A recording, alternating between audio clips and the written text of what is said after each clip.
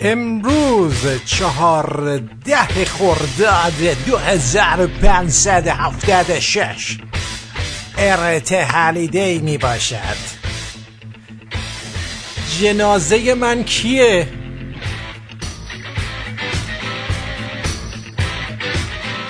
چهارم جون 2017 به طنز غیر رادیویی آرتین پرتویان خوش آمدید.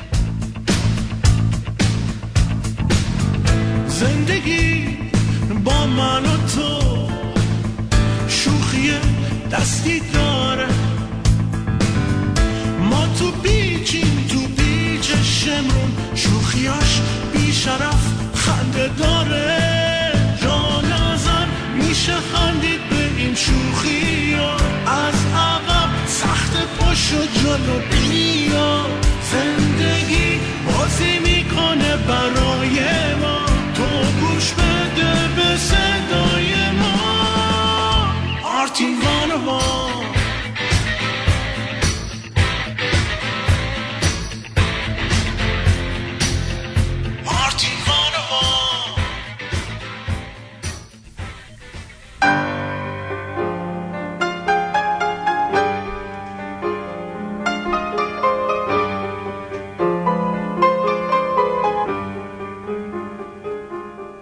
همه زخم‌ها یک روز خوب می‌شوند، بعضیا زودتر، بی‌دردتر، بی هیچ ردی از بین می‌روند. یک روز صبح که لباس می‌پوشی متوجه می‌شوی اثری از آن نیست. متوجه می‌شوی خیلی وقت است به آن فکر نکرده ای.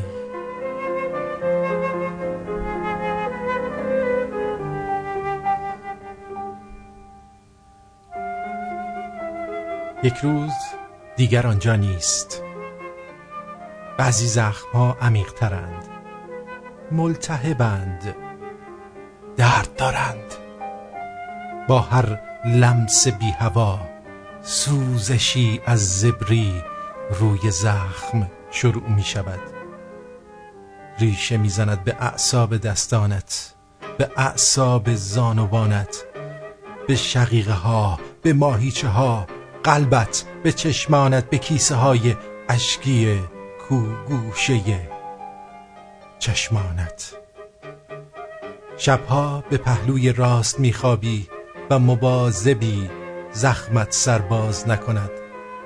روزها روی آن را خوب می پوشانی.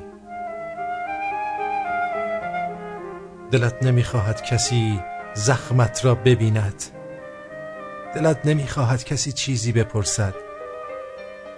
میدانی آنجاست، ولی با همه درد و سوزشش دلت می خواهد فراموشش کنی. یک روز صبح که لباس می پوشی متوجه می شوی از زخمهایت تنها خطهای کج و معوج صورتی رنگی مانده و از دردهایت یک یادآوری محو از حسی که مدتها گریبان گیرت بود و حالا دیگر نیست. دیگر نیازی به پنهان کردن هیچ چیزی نداری. از خانه بیرون میزنی، نفسی تازه میکنی. دیگر از خودت و زخمهایت نمی ترسی. از آدمهایی که زخمیت می کنند نمی ترسی. میدانی که همه زخمها دیر یا زود خوب می شوند. حتی آنهایی که از عزیزترین هایت خورده ای.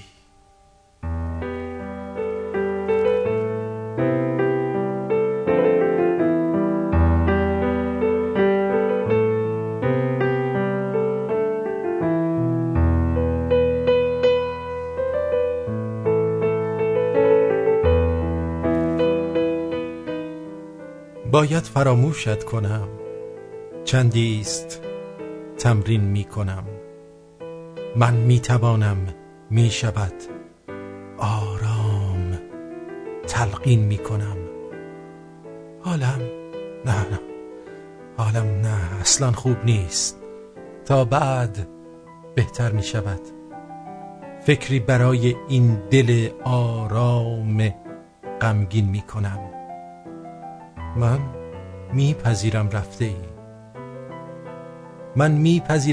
ای و بر نمیگردی. همین. خود را برای درک این 100 بار تحسین میکنم. کم کم ز یادم میروی، کم کم ز یادم میروی. این روزگار و رسم اوست، این جمله را با تلخیش 100 بار تضمین میکنم. 100 بار تضمین میکنم.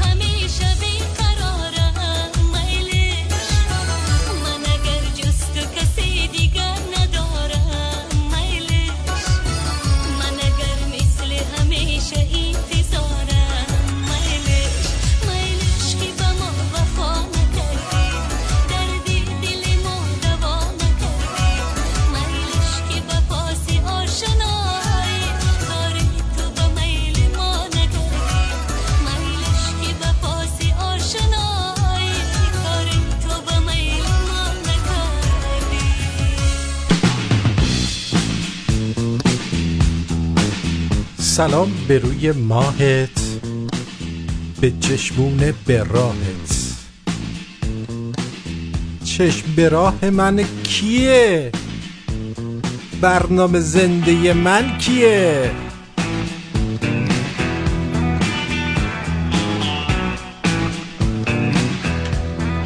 امروز روز شلوغی از خبر داریم به اضافه جوک و همچنین مهمان برنامه‌مون آقای خسرو فروهر هستن که از ساعت دوم در خدمتشون هستیم. همکنون الان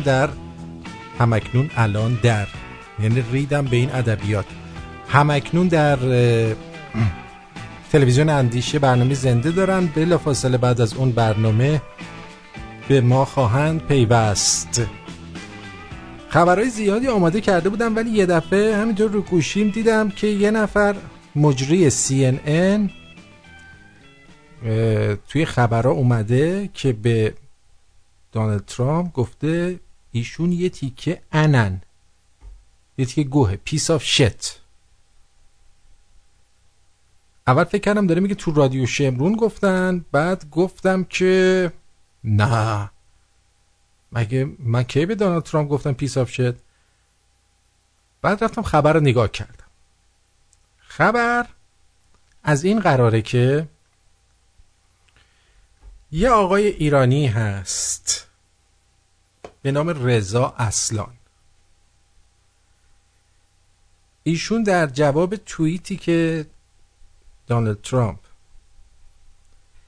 زده که ما بعد از اون قضیه دیشب در لندن، همونجا که تنبونه تو کاندن، تنبونه واقعا دارن میکنن تو لندن، گفته ما احتیاج داریم که باهوشتر باشیم، قویتر و قلدرتر، و احتیاج داریم که دادگاه ها حق ما رو برگشت بدن تا بتونیم جلوی سفر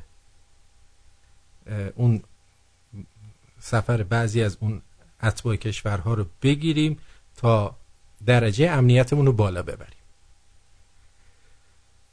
بعد رضا اصلان دیشب روز 3 جون اومده گفته This piece of shit is not just an embarrassment to America and a stain on the presidency. He is an embarrassment to humankind. رضا اصلان گفته که این تیکه گوه باعث شرم آمریکا و لکه ننگ ریاست جمهوری است و یک شرمندگی برای نوع بشر. حالا رضا اصلان کیه؟ قبل از اینکه من بخوام بهش چیزی بگم، من یه بار برنامه‌شو توی CNN دیدم، مثلا نمیشناختمش. این قضیه برمیگرده 1 ماه پیش که رفته بود پیش یه نفری که میگفتن بهش جیزس و یک کالت یا قبیله برای خودش درست کرده بود و میگفت من پیغمبرم. و یک صحنه یارو گفتش امشب میخوایم گوشت خوک بخوریم، این برگشت گفت من نمیتونم بخورم، برای من حرامه، من مسلمانم. از همونجا فهمیدم he is a piece of shit. نه اینکه مسلمون و فلان، حتما باید جلو دوربین CNN اینو میگفت. میدونی چی دارم بهت میگم؟ خب آقا کسی خوک نمیخوره، خب نخوره، هیچ اشکالی هم نداره. ولی این که بیه جلو دوربین من حرام. خب حالا این کی هست؟ شاید خیلیاتون نمیدونید. این بابا ارزم به درزم متولد 13 اردیبهشت 1351 در تهران. نویسنده ایرانی آمریکایی در زمینه مطالعات و تاریخ ادیان می باشد. یعنی آخونده لباس شخصیه. او استاد نگارش ابتکاری در دانشگاه کالیفرنیا ریورساید می باشد. وی چندین جایزه جهت آثار خود دریافت نموده و از مدعوین رسانه‌های آمریکایی در موضوعات جهان اسلام است. کتاب اول وی خدایی نیست جز خدای یکتا تا کنون به 13 زبان ترجمه شده است. کاری به تحصیلاتش نداریم، ولی دیدگاه ها. وی گوش کنید ببینید CNN چه کسی رو استخدام میکنه. وی در سخنرانی های خود نظام جمهوری اسحالی ایران را در شکل فعلی مردود می‌داند، اما در عین حال از مدافعین دین اسلام در میزگردهای سیاسی و گفتگوهای ضد مذهب بوده است و نیز در عین حال مخالف دخالت نظامی آمریکا در عراق و ایران است. اصلا مسلمانی است که از اسلام به مسیحیت و دوباره به اسلام گرویده. یعنی که ایشون تکلیف خودشو نمیدونه، هر جا باد بیاد بادش میده. یعنی اهل حزب باد هستن ایشون. یه تیکه دیگه هم داره براتون بگم. اصلا اینجا رو گوش کن. عضو هیئت مشاورین سازمان نایاکه. نایاک کیه؟ نایاک لابی علی گدا و دوستان در آمریکاست. و زندگی شخصیش ایشون پسر خواهر لیلا فروهر هم هستن. پسر خواهر لیلا فروهره. واسه همینه که برای لیلا فروهر جایزه معتبر میدن. مثلا جایزه چی دادن؟ شاسکول دنوار، شاسکول داشاقیان، یه هم چیزایی. برای همینه، برای اینکه اینا تو نایاکن، لابی میکنن و این بابا نه قیافه داره، نه تیپ داره، نه حرف زدن بلده، شده یکی از برنامه سازای CNN، آخوند لباس شخصی. آخوند لباس شخصی. ایشون نمیبینه که توی دنیا داره با اسم اسلام چه اتفاقاتی میفته. هر دقیقه از یه جا یکی از تو خشتکش یه چیزی در میاره فرو میکنه تو کون مردم. ایشون هم یکیش. خواستم بدونید که اگه گفتن اوه ما یه ایرانی داریم توی CNN، هول نشید. همین خواهی مال است. همین مأمور آخونداست. آخوند لباس شخصی. یکی مثل اینه.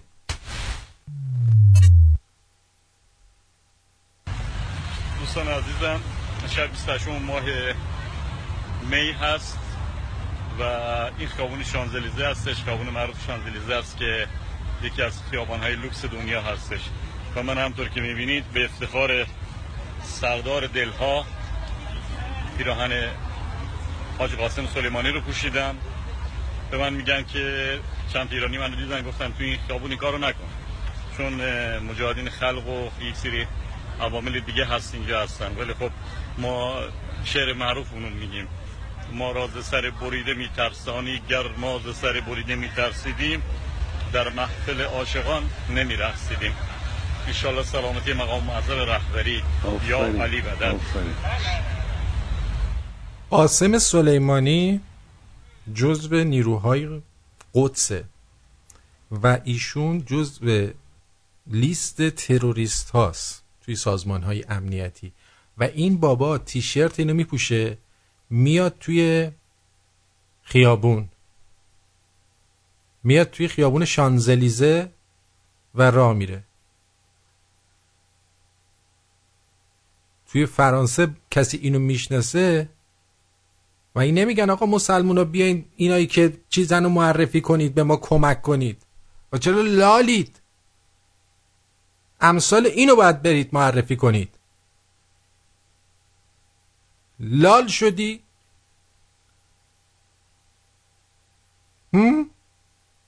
لالی؟ الان براتون فیلمشو میذارم که چهرهشو شناسایی بفرمایید قربان. اونایی که در فرانسه هستید احتمالاً این بابا رو دیدید در شانزلیزه. این بابا رو اگه دیدید ایشونو برید به مامورین امنیتی معرفی کنید. دیگه از این وقیح‌تر کسی که عکس تروریست میندازه روی لباسش مشخصه دیگه چه گوییه دیگه. بذار فیلمشو بیارم. اینو بیارم فیلمشو براتون بذارم توی @آرتین شو بفرم ببینیدش. ریشاش هم تراشیده، خیلی شیک، عرق خورم هست احتمالاً. این بساط زندگی ما در خارج از کشور. دقت میکنی عزیزم؟ یه همچین آدمای خوشگلی هستیم ما، والله به خدا.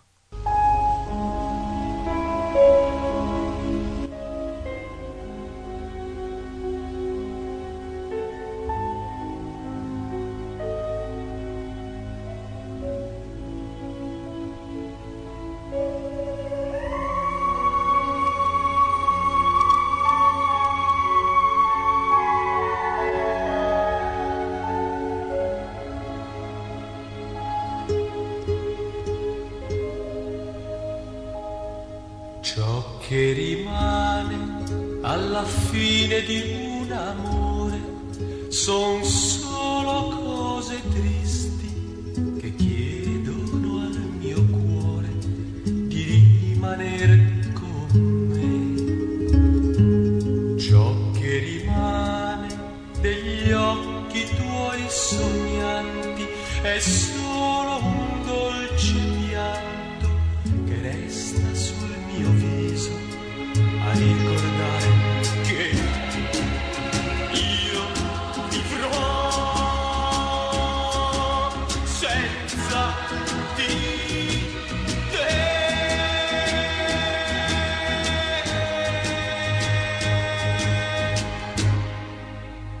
Ciò che rimane alla fine di un amore son solo dei ricordi che restano nel cuore e mi parlano di te.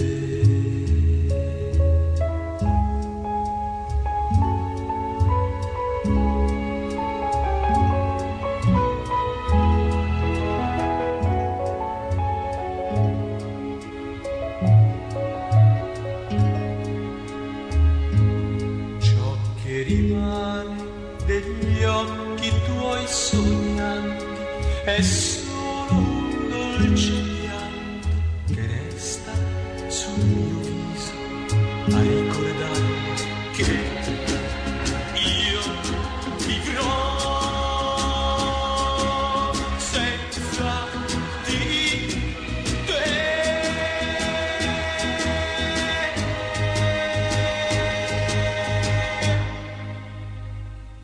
Ciò che rimane alla fine di un amore son solo dei ricordi che restano nel cuore e mi parlano di te.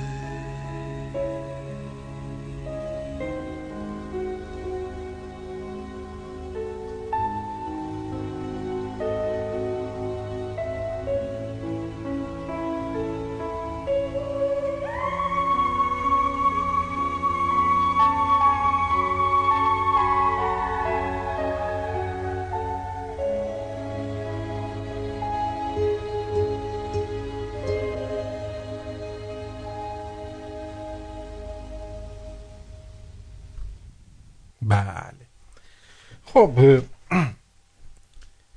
رضا اصلان هم گفتیم، اما شفای بازیگر مشهدی در حرم امام رضا. ببینید چه خبره.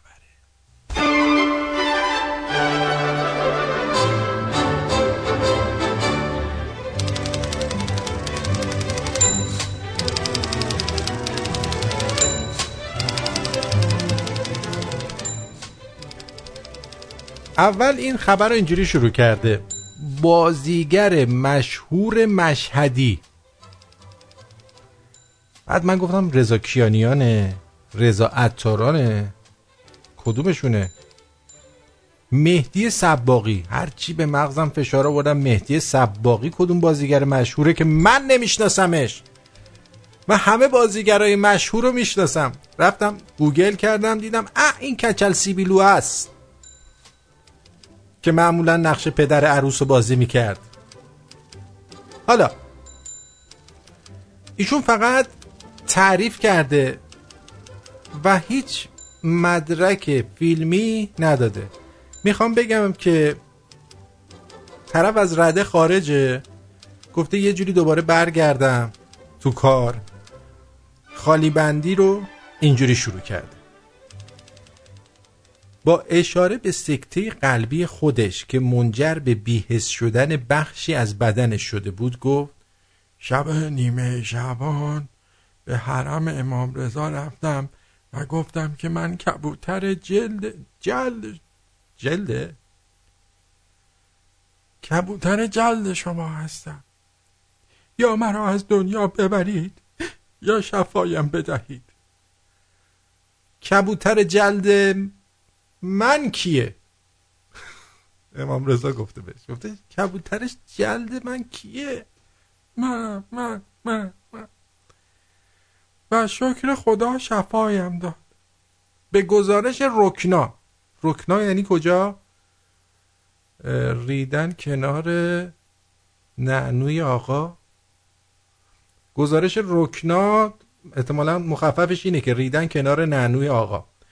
مهدی صباغی بازیگر مشهدی که در فیلم‌های سینمایی، تلویزیونی، سریال‌ها و تئاترهای مختلفی از جمله آسمان هشتم، زنان ونوسی، مردان مریخی، کافه ستاره، گل یخ، صورتی، سلطان و توبا نقش آفرینی کرده، به عنوان مهمان برنامه زنده ویژه برنامه افطار سیمای خراسان رضوی. چه خبرته؟ با نام سفره های همدلیه یا هم چیزیه، مقابل دوربین قرار گرفت. وی در این برنامه با اشاره به ماجرای سکته خودش افزود. اینجا رو گفتم، تا اینجا رو اون بالا توضیح دادم. بعد گفت در حالی که یکی از عوامل صدا و سیما هم همراه هم بود. عوامل صدا و سیما کی بوده همراه تو بوده؟ موبایل نداشتید یه فیلم بگیره از اون لحظه تاریخی؟ خودم را به صحن امام رضا رساندم و از ته دل شفای خود و یا مرگ خودم را از حضرت خواستم. اولا اون مکان آتشکده بوده، آتشکده زرتشتیان بوده، نه آتشکده زرتشتیان بوده. بعدن کردنش این. اگرم شفا گرفتیم مال بوده، از طرف آقا زرتشت بود. یکی از خادمان حرم یک تکه نبات، به قول ما مشهدی‌ها یه لوکه نبات به من داد و گفت ایشالله خدا خودش عنایت میکنه. بکنم روش اکستاسی زده بودن یا LSD زده بودن. خب صباغی در حالی که بدنش میلرزید و قطرات اشک بر صورتش جاری شد ادامه داد: فیلمش کو. در حال راز و نیاز بودم و هنوز آب نبات از گلویم پایین نرفته بود. آب نبات بود یا نبات بود؟ که احساس کردم بدنم دارد داغ می شود. اول احساس کردم دست راستم داغ شد. این نباتا به آقا هم بدیم بخورن. چرا میدید به این؟ پدر عروس فیلما. دست راستشون داغ شه درست شه دیگه. یا مرگ بهش بده یا دست راستشو خوب کنه. والا از این نباتا به چیز چرا ندادید؟ به این یارو کی بود؟ تبسی. به تبسی هم از این نباتا میدادید. اصلا به جای چیز، به جای دارو و دوا به این آخونده از این نباتا بدین. به جایی که میبرینشون زیر دستگاه‌های مجهز، ببرید تو حرم آقا، یکی لوکه نبات بندازین تو ته حلقشون، یا خفه میشن میمیرن در حالت کما، یا یه دفعه داغ میشن. والا چیزی نگذشت که پای راستم هم داغ شد. به همراه هم که زیر پهلویم را گرفته بود گفتم دستم را رها کن، میخواهم راه بروم. که همینطور هم شد و من با پای خودم از صحن با حالی عجیب بیرون آمدم. یه تشکرم نکرده از اون یارو نباتیه. خدای من، خودم حرکت کردم. به همراه هم گفتم دایی جان فریاد نزن تا کسی نفهمد، وگرنه لباسهای ما را هم تکه تکه می کنند.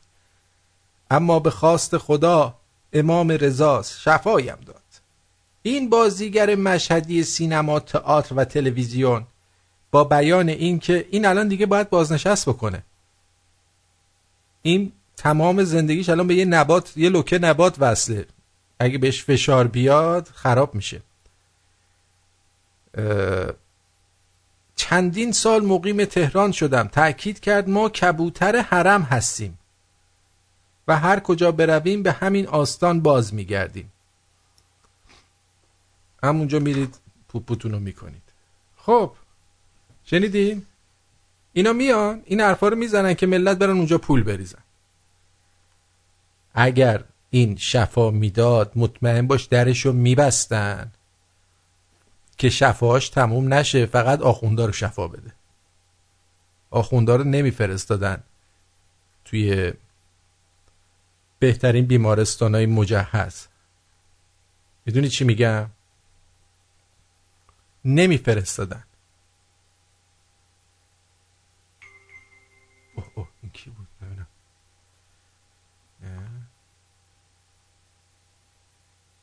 ایمیلم. ولش کن. به صداش اینم قطع کنم که سود نزنه واسه من. خفه بمیر. مثلا از این بریش کنم که دیگه اصلا هیچ کاری نکنه. صدا در نیاد. خب بریم سراغ قیمت سکه و ارز در بازار آزاد. امروز رو بهتون بگم در بازار تهران سکه طرح جدید با 4000 تومان افزایش 1,203,000 تومان شده. دلار با 1 تومان کاهش 3733 تومان به فروش رسیده و ربع سکه 3000 تومان افت داشته 360,000 تومان. سکه گرمی با 2000 تومان کاهش 249,000 تومان. طلای 18 عیار با رشد 520 تومانی 114,279 تومان و قیمت اونس در بازار جهانی طلا با 80 سنت افزایش 1279 دلار و 50 سنت شد. دیگه واسهتون بگم یورو 2 تومن کاهش داشته 4252.54. پوند 4 تومن افزایش 4853. درهم 2 تومن کاهش 1028 تومن و همین دیگه. اینم از قیمت طلا و ملا و قیمتشون بول طلا رو نگفتن چنده.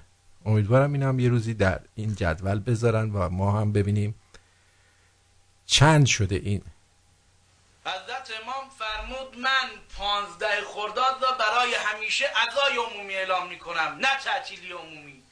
گویا بعضی از مسئولین امر هم سوراخ‌دار رو گم کردن. به جای اینکه این 2 روز عزیز و ارزشمند و 14 خرداد و 15 خرداد و تو ذهن مردم تو یاد خاطره ملت زنده نگه دارن، میان 2 روز تعطیل رسمی اعلام میکنن.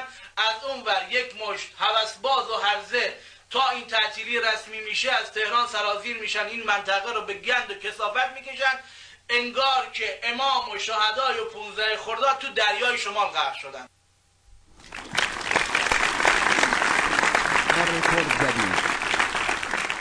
ما رکورد زدیم.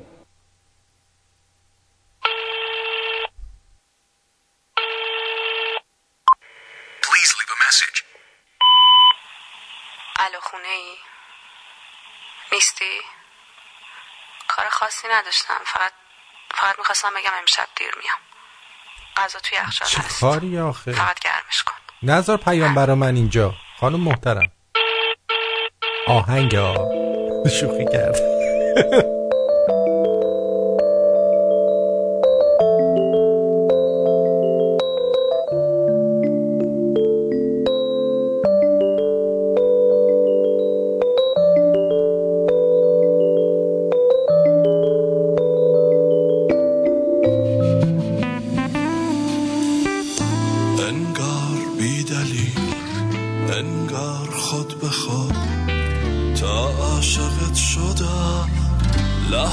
غریبه شد، گرمای عشق رفت از جمله سازیات، یه دفعه خوب شد دیوونه بازیات. عشقی که درد شد، سبزی که زرد شد، شامی که سرد شد، یعنی عوض شدی. ملکت که میپره تا صبح یک سره، خوابت نمیبره یعنی عوض شدی. عشقی که درد شد، سبزی که زرد شد، شامی که سرد شد، یعنی عوض شدی. ملکت که میپره تا صبح یک سره، خوابت نمیبره یعنی عوض شد، یعنی عوض شد.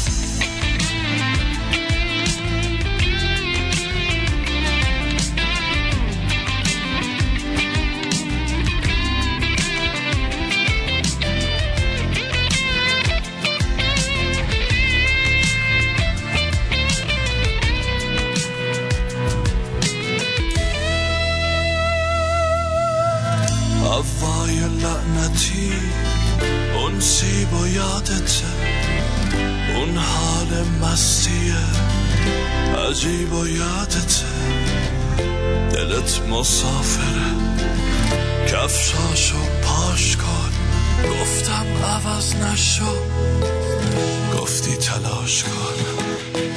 سیبی که چیدم و خوابی که دیدم، موی سفیدم و یعنی عوض شدی. بغضی که میکشه، مردی که دل خوشه، آواره توشه یعنی عوض شد. سیبی که چیدم و خوابی که دیدم و موی سفیدم و یعنی عوض شدی. بغضی که میکشه، مردی که دل خوشه، آواره توشه یعنی عوض شدی. انگار بی دلیل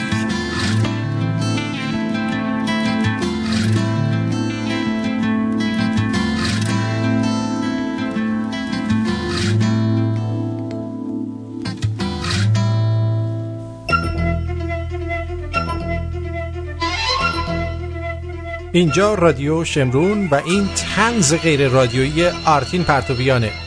6:37 به وقت تورنتو.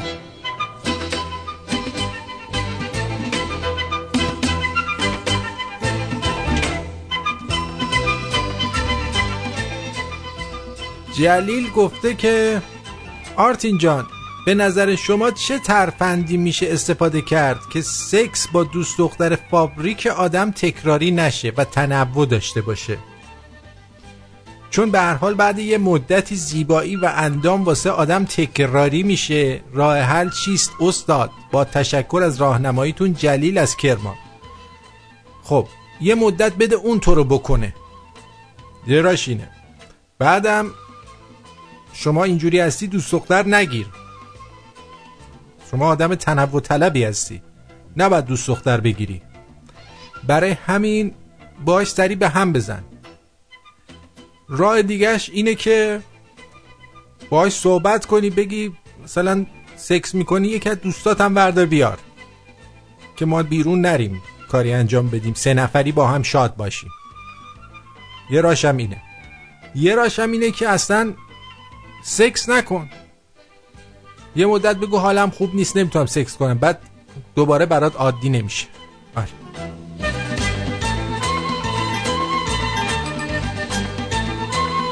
شاپور گفته رسما بگم دلنگونم تو این زندگی امشب تخمی ترین شبیه که تا به حال داشتم.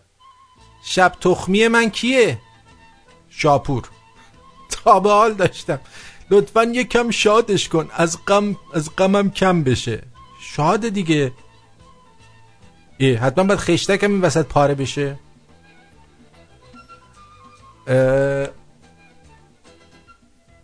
پیمانم گفته که سلام مارتین جان، به قول ما رشتیه رضا اصلا کمپوت گویمانه به گیلکی، به فارسی شبیه کمپوت گو است.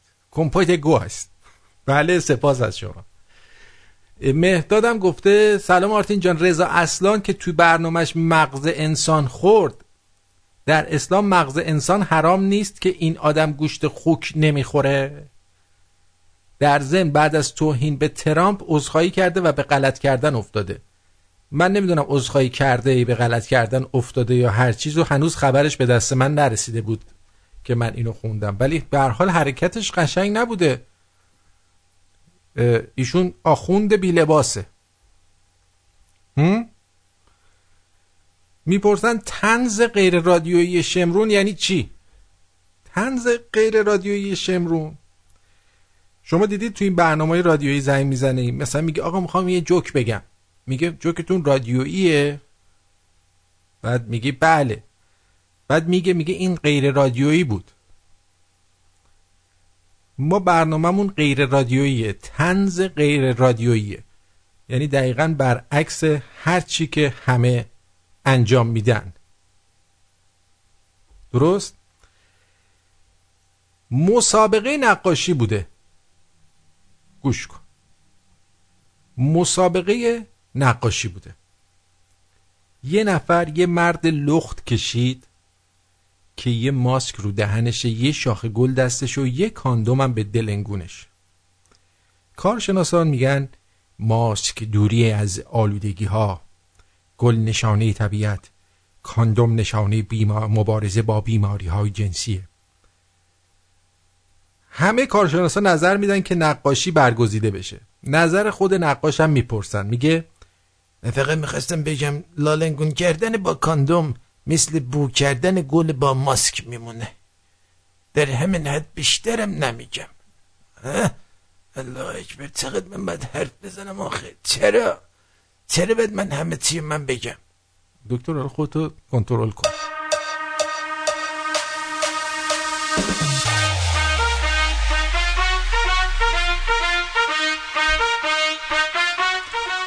این جوکه یه جوریه که باید اسم این قومیت رو بگم توش، چون چیز بدی نیست. از یه لور بختیاری میپرسن نظرت در این 4 مورد چیه؟ 1 نماز، 2 روزه، 3 خمس، 4 زکات. میگه اینا دقیقاً هموناست که ما محال بهش فکر کنیم. بهش میگن 4 محال بختیاری.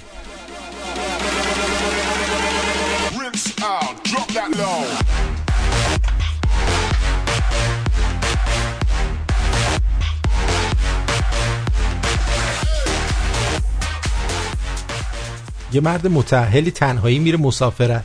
وقتی برمیگرده زنش میپرسه خوش گذشت؟ عالی بود، حرف نداشت. حالا چقدر خرجت شد؟ یه 10 میلیون تومانی شد. بعد که حسابی با هم دعواشون میشه، زنه میگه منم باید تنهایی برم مسافرت. وقتی برمیگرده شوهرش میپرسه خوش گذشت؟ ببخشید خوش گذشت؟ زنه میگه عالی بود، حرف نداشت. میپرسه چقدر خرجت شد؟ 10,000 تومان. مگه میشه؟ امکان نداره. چرا نمیشه وقتی وارد شدم 10,000 تومان به یه بستنی سفارش دادم و با یه احمقی مثل تو آشنا شدم؟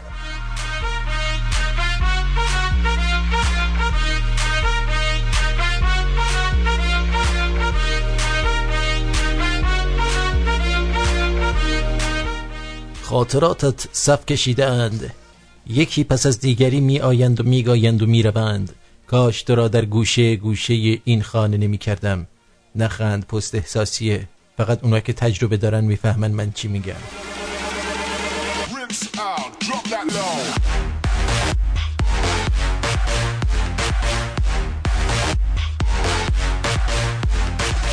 اگه بهت گفت دوست داره، اگه گفت کاش زودتر پیدات کرده بودم، اگه گفت کاش مال من بودی، اگه گفت تو قشنگترین اتفاق زندگیمی، اگه گفت عاشقتم نمیخوام از دست بدمه، اگه در و بستی از پنجره اومد، اگه پنجره نبود از دیوار اومد، اگه دیوار بلند بود خرابش کرد، اگه نصف اکانتایی که لایکت میکردن همون یه نفر بود، حواست باشه تو اولی نبودی، آخریم نخواهی بود.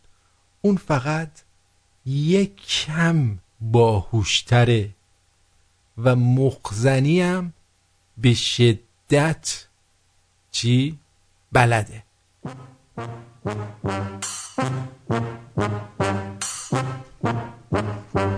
و دقیقاً میدونه پاشنه آشیلت کجاست.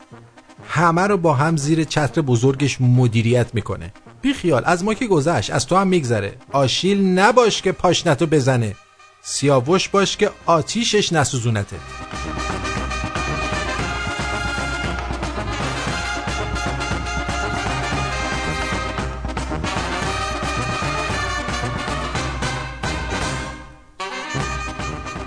ادعی سرب و گلوله، ادعی میلیاردها.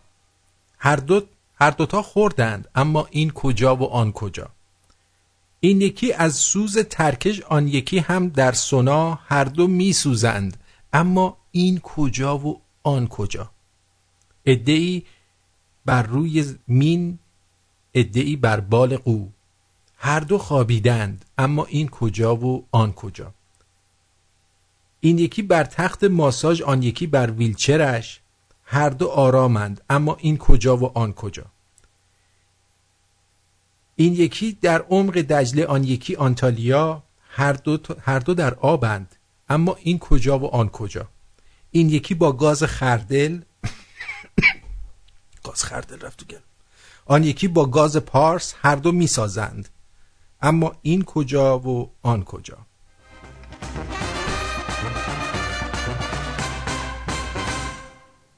ادعی کردند کار و ادعی بستند بار، هر دو فعالند، اما این کجا و آن کجا.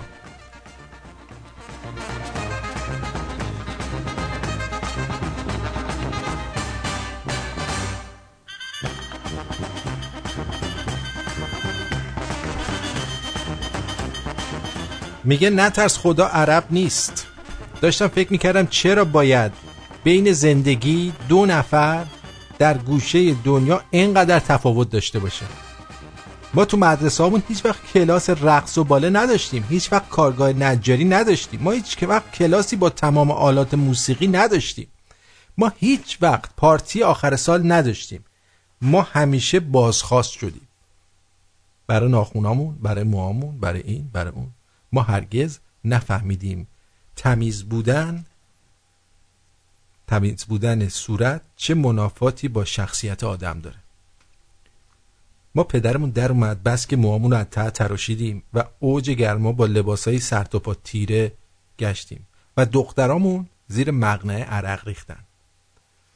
ما هرگز نفهمیدیم جنس مخالف شاخ و دم نداره و مثل ما آدمه و میتونه و میشه با اون بدون فکرها و نیتهای بد دوست شد و بهش اعتماد کرد.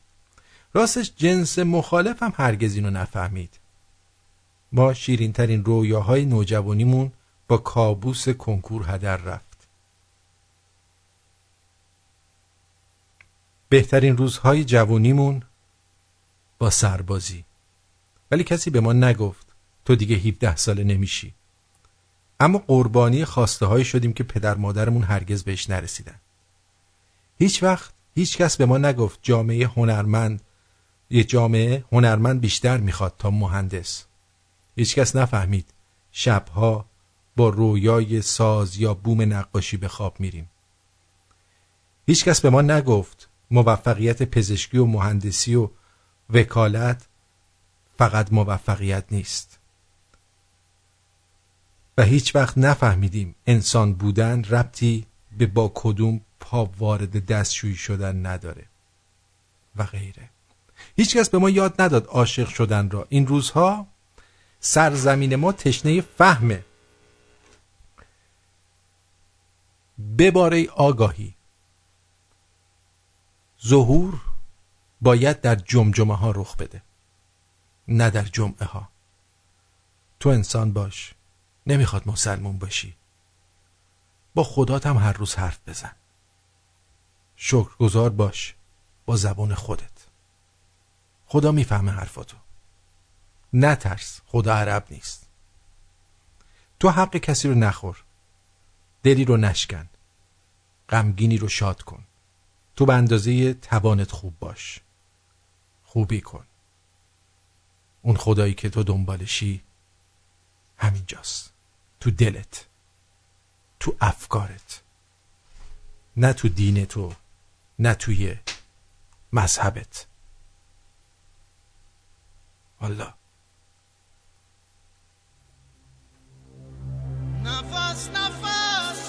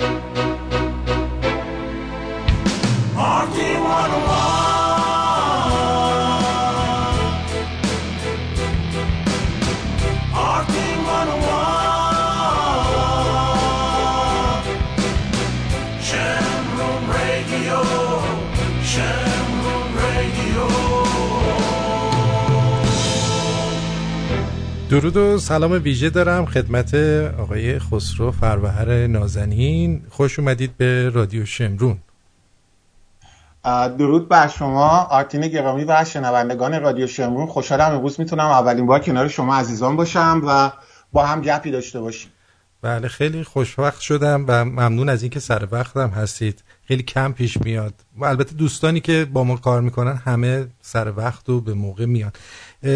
قبل از اینکه برنامه رو شروع بکنیم و صحبتامونو آقای فروهر عزیز، من از شما خواهش میکنم یه پیشینه از خودتون بگین برای اون دسته از شنونده هایی که شما رو نمیشناسن. اوکی، اشکال نداره که خیلی خودمونی تر با دوستان صحبت کنیم. به خاطر اینکه الان برنامه‌ام تلویزیون اندیشه‌ام تموم شد و 2 دقیقه پیش و اومدم یه ذره واقعا دیگه بدنم عرق گرفته، یعنی واقعا خسته کننده است برنامه زنده انج. خودت هم حتما میدونی. بله. من نام اصلیم خسرو صمدیه ولی الان نزدیک 25 سال کار سیاسی میکنم به نام خسرو فروهر، چون به آیین اشور زرتشت هم علاقه دارم و به تاریخ ایران، به خصوص تاریخ ایران پیش از اسلام تصمیم گرفتم که به راستی همین نام رو در زندگی خودم به کار ببرم و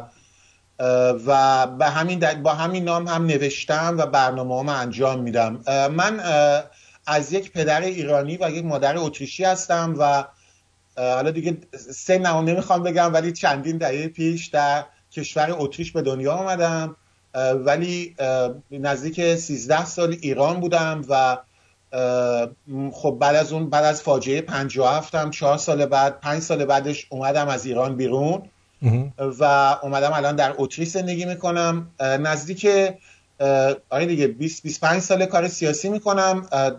نزدیک 8 ساله که در رادیو تلویزیون های گوناگون خودم برنامه دارم. اولین باری که در یه تلویزیونی ظاهر شدم، یعنی به عنوان مهمان بودم، در تلویزیون آزادی بود، فکر کنم 15 سال پیش 14 سال پیش، در برنامه جناب آقای رضا فاضلی روانشاد ازم دعوت کرد بیام صحبت کنم در راستای رفراندوم و معنای رفراندوم و پروسه‌ای که در اون زمان یه جریاناتی راه افتاده بود. پس از اون در تلویزیون آریامهر به عنوان مفسر دعوت می‌شدم در رادیو ایران. از اینجا با آقای توکلی درود میگم و امیدوارم بهبودی پیدا کنن. و بعد از اون در تلویزیون ایران آریایی که آغاز به کار کرده بود به من برنامه تلویزیونی دادن و بعد در تلویزیون پارس و تلویزیون ایتو چنل و الانم که با شما صحبت میکنم همزمان در تلویزیون ایتو چنل و در تلویزیون اندیشه برنامه دارم که تلویزیون اندیشه هم با ماهواره به ایران میره. الان فکر کنم نزدیک 3 سال و نیمه در تلویزیون اندیشه هستم. آخر این یعنی بیشترین مدتی که توی تلویزیون خاص بودم. همزمان با اون من با بعضی از سازمان‌های سیاسی همکاری کردم. یه مدتی سخنگوی ستاد هماهنگی مشروطه خان در اتریش بودم. بعد با سازمان نگهبانان ایران جاوید رایزن سازمان بودم که در آلمان هستن، از قدیمی ترین سازمان‌های سیاسی. بعد الانم که با شما صحبت میکنم مدتی البته در کنگره ملی ایرانیان نایب رئیس سنا بودم، همچنین در شورای ملی ایران که 4 سال پیش راه افتاده بود در جزء هیئت مؤسسانش بودم که شاهزاده رضا پهلوی سخنگوشون بودن و من جزء اعضای شورای عالی شورای ملی بودم که البته بعد از مدتی استعفا کردم. فکر کنم خیلی کوتاه و مفید و مختصر بود. خیلی ممنون. حالا به هر حال اگه دوستان خواستن بیشتر بدونن کدوم سایت ها رو معرفی میکنید که بیشتر با شما آشنا بشن؟ من خودم در فیسبوک 2 سایت دارم که یکی از سایت‌ها به اصطلاح برای لایک کردن و اونجا آیدیش از خسرو فروهر. اینجا توضیح بدم من اکثرا از نام فروهر استفاده میکنم نه فروهر. فروهر FRAVAHAR. شما اگه برید facebook.com/فروهر سایتی که به اصطلاح دوست میتونید با من بشید، ولی الان چون داره 5000 تا پر میشه من نمیتونم دیگه زیاد قبول کنم. یه سایت دارم، سایتی برای لایک کردن، فکر کنم نزدیک 8800 تا 9000 تا عضو داره. اونجا خسرو فروهره. در یوتیوب بعضی موقع برنامه‌ام آپلود میکنم اونجا youtube.com/فروهره.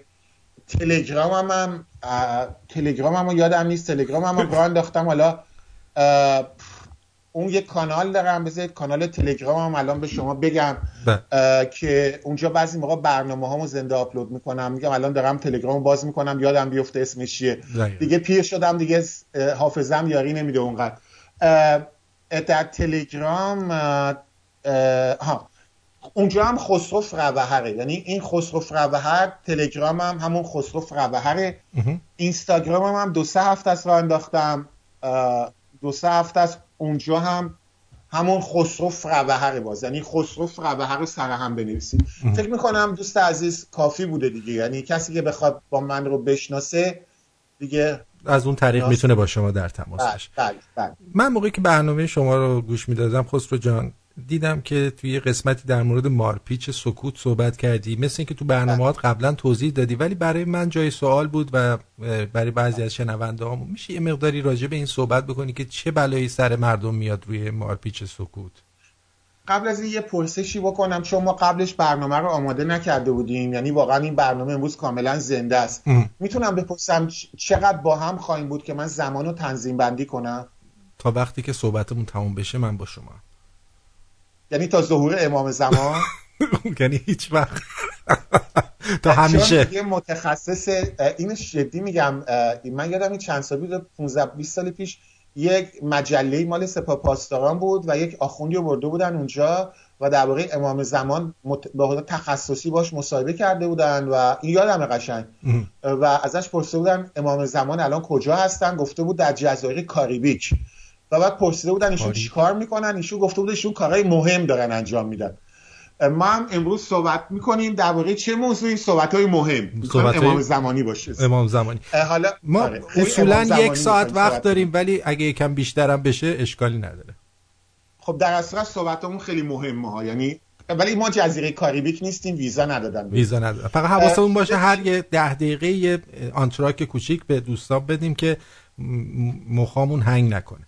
برو بریم. آره من خیلی کوتاه صحبت میکنم که سعی میکنم بیشتر از 1-2 دقیقه صحبت نکنم که اگه شما هم خواستی از من پرسشی بکنی گفتگو باشه و تک صدایی نباشه. بسیار عالی. ببینید در کل اگه اجازه بدین من یک نکته درباره خودم بگم. من از عضو نسل سوخته هستم و به خودم قول دادم که در این جنگ تبلیغاتی که باعث سرنگونی رژیم پادشاهی شد و ما رو آواره کرد و خلافت اسلامی رو به قدرت رسوند، اجازه ندم که دیگه سر مردم ما کلاه گذاشته بشه و نقشی رو بازی کنم در این رابطه.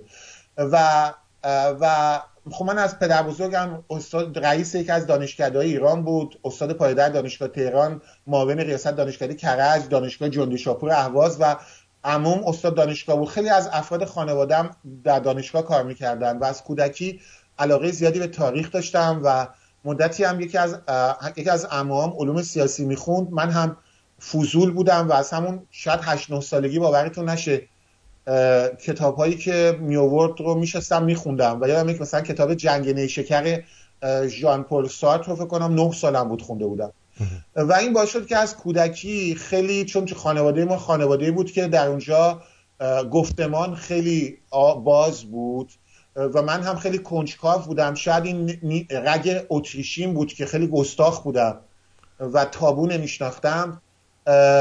همیشه سیاسی بودم و خب به خصوص به تاریخ سیاسی خیلی علاقه داشتم و این باعث شد که بدانم که معضلی که در جامعه ما این بود که مردم ما اهل خواندن نبودن و بدتر از اون نه فقط اهل خواندن نبودن بلکه طرق استنتاج و استقرار رو یاد نگرفته بودن. خرد ناب امانوئل کانت برای اونها فقط یک پوز سیاسی بود یا پوز روشنفکری.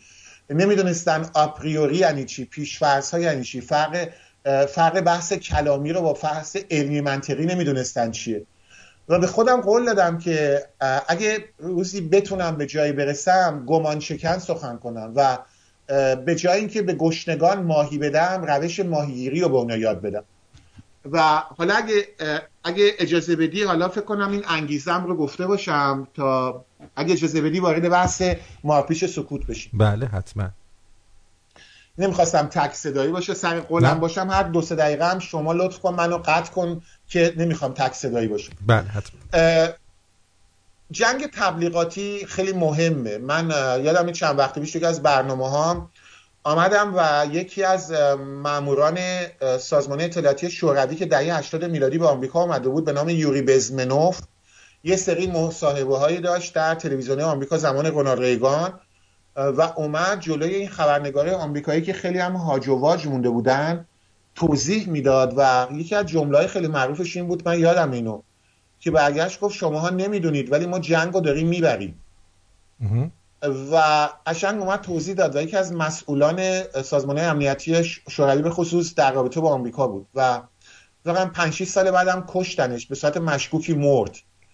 و اومد گفتش که ما از دهه 60 میلادی در شما رسوخ کردیم، در جنبش دانشجویی شما، و ما داریم برای 20-30 سال آینده برای شما آینده سازی میکنیم. و شروع کرد یه سری از روش‌ها رو توضیح داد.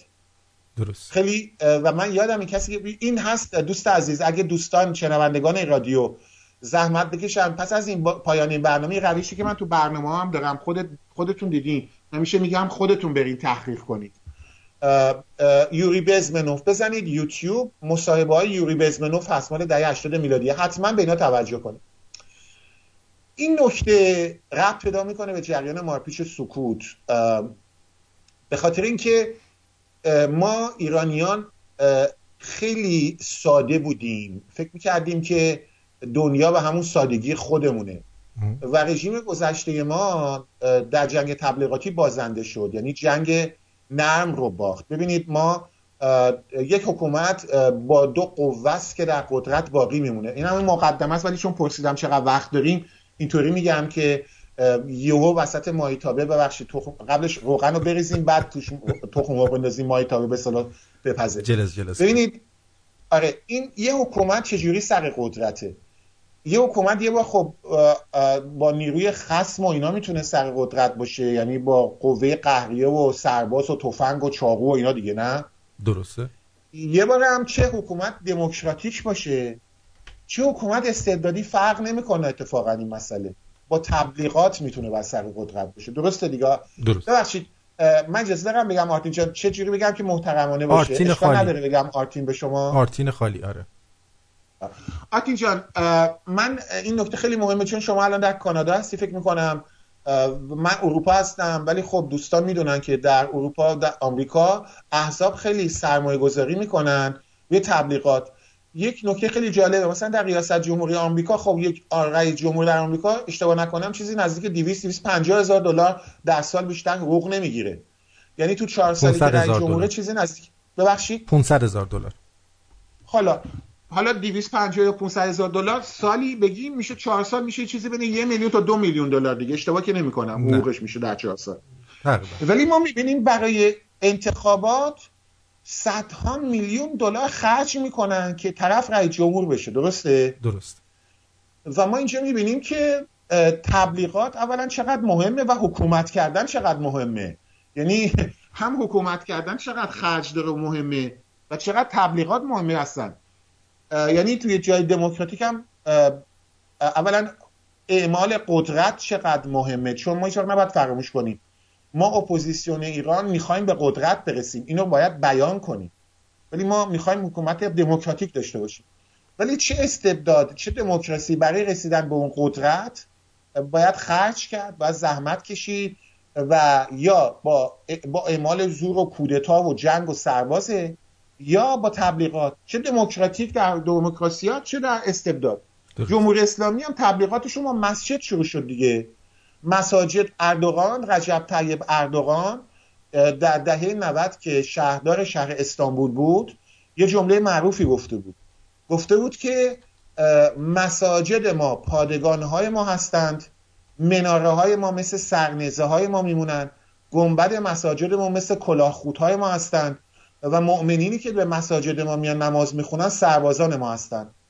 دموکراسی قطاری است که ما بر اون سوار میشیم تا به قدرت برسیم، به قدرت رسیدیم پیاده میشیم، که در جا اون موقع حکومت ترکیه اونو بازداشت کرد. چون یعنی چی؟ یعنی ما مسلمان ها اسلام گرایان از دموکراسی میخوایم استفاده کنیم به قدرت برسیم، که زندانی شد بعد اومد بیرون و بعدها هم که میدونی دیگه رفت با دموکراسی به قدرت رسید. این داستان یه چیز واقعیه و مارپیچ سکوت رو من در این راستا اومدم تو برنامه‌ام توضیح دادم، چون یکی از ابزارها برای همین جریان که به قدرت برسی یا در قدرت بمانی استفاده از شیوه هایی که از علم روانشناسی، علم مدرن روانشناسی استفاده میکنه، از تئوری‌های جامعه شناسی استفاده میکنه و اون رو همگام با روش‌های تبلیغاتی به کار بردن و میبرن و تا زمانی که من جلوش وای نستیم به کار هم خواهند بود. خب تا اینجا اگه اوکی بود حالا ادامه بدم. عرضم به حضورتون که من یه برنامه یه صحبتی کردم، حالا میخوام شما هم نظرتون رو بگید. ما مشکلمون با این حکومت و مردمی که دنبال این حکومتن اینه که اینا دارای یک ایدئولوژی هستن. خب و برای مبارزه با ایدئولوژی باید یه ایدئولوژی جدید رو آورد جلو.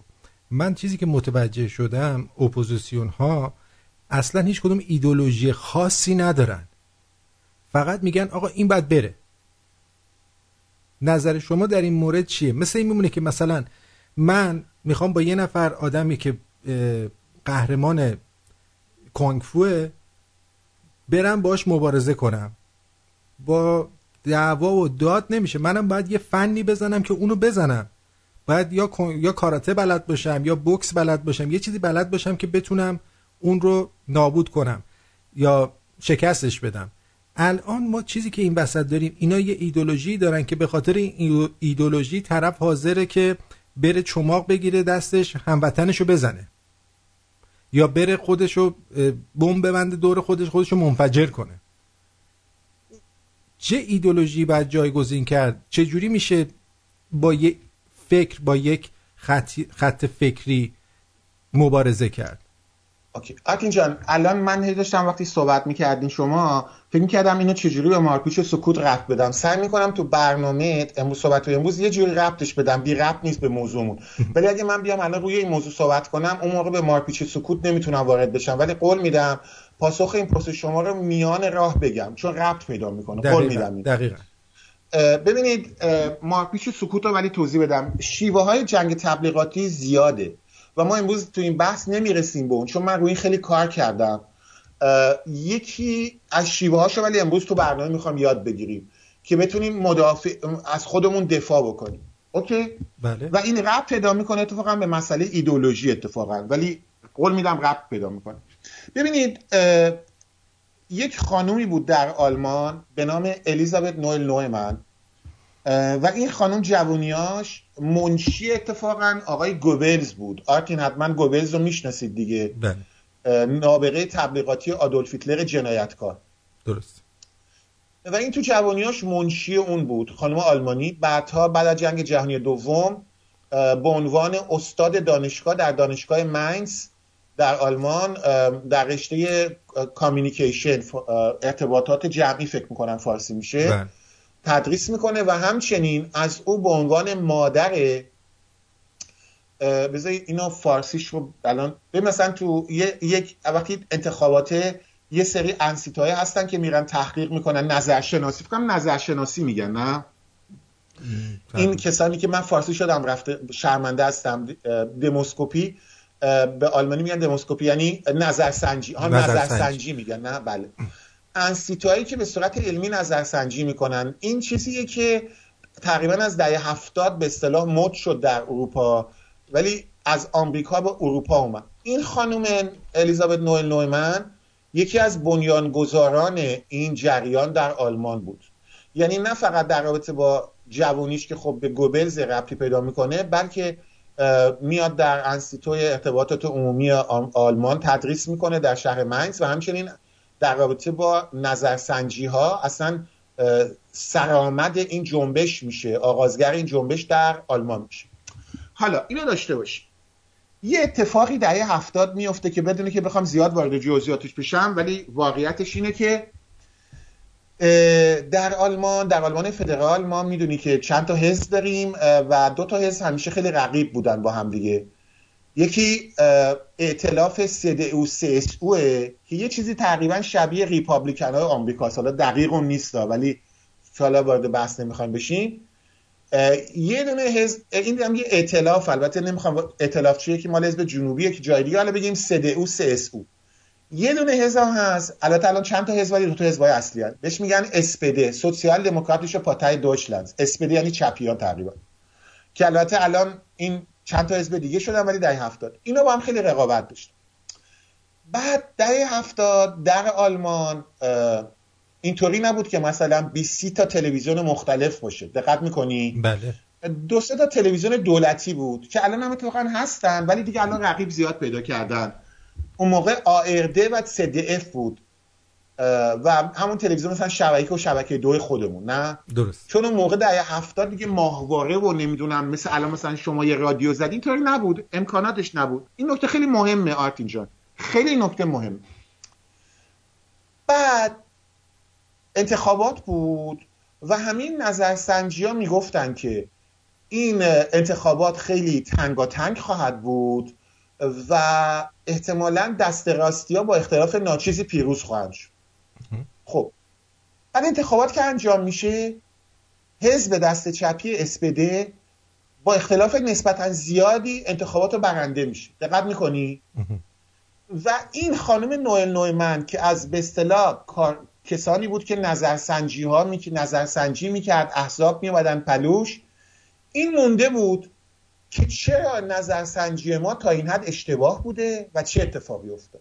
خب اگه مقدمم خوب بود یواش یواش میخوام برم وارد بحث روانشناسی بشم و خانم نوئل نویمن چه اختراع، چه چیزی رو کشف کرد که الان استفاده میشه ازش. موافقه یه بریک بگیریم بعد بریم تو بحث؟ چشم. بریم. شما هم یه نفسی بگی. چشم.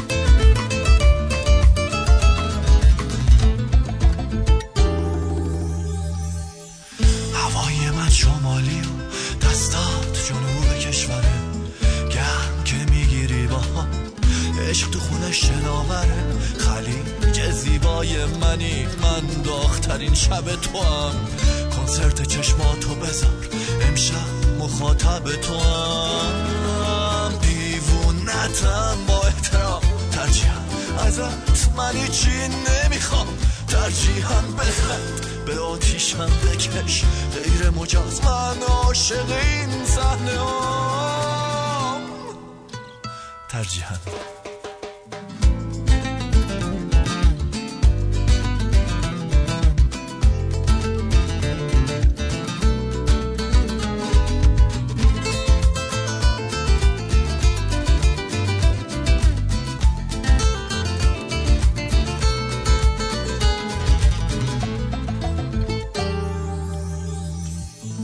طغیانمو گردن بگیر وقتی که لبخندت گمه، این که ولت کنم یه روز در حد یک توهمه، تلفیق من با عشق تو یعنی جهان اندازمه، هوا خطر کن بی خیال، دیوونه تو آدمه،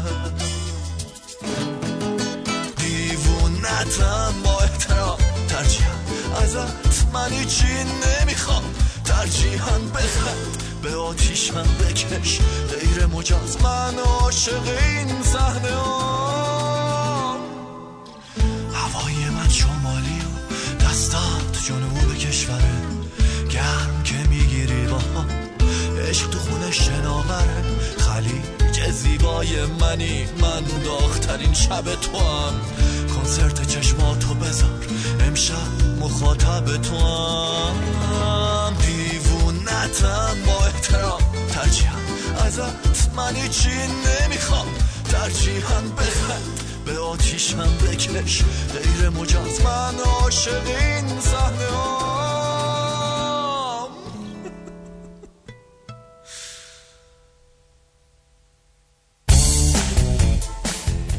اینجا رادیو شمرون، ساعت 7:18 به وقت تورنتوست. من آرتین پرتویان به همراه جناب آقای خسرو فرهر در خدمت شما هستیم با بحث مارپیچ سکوت.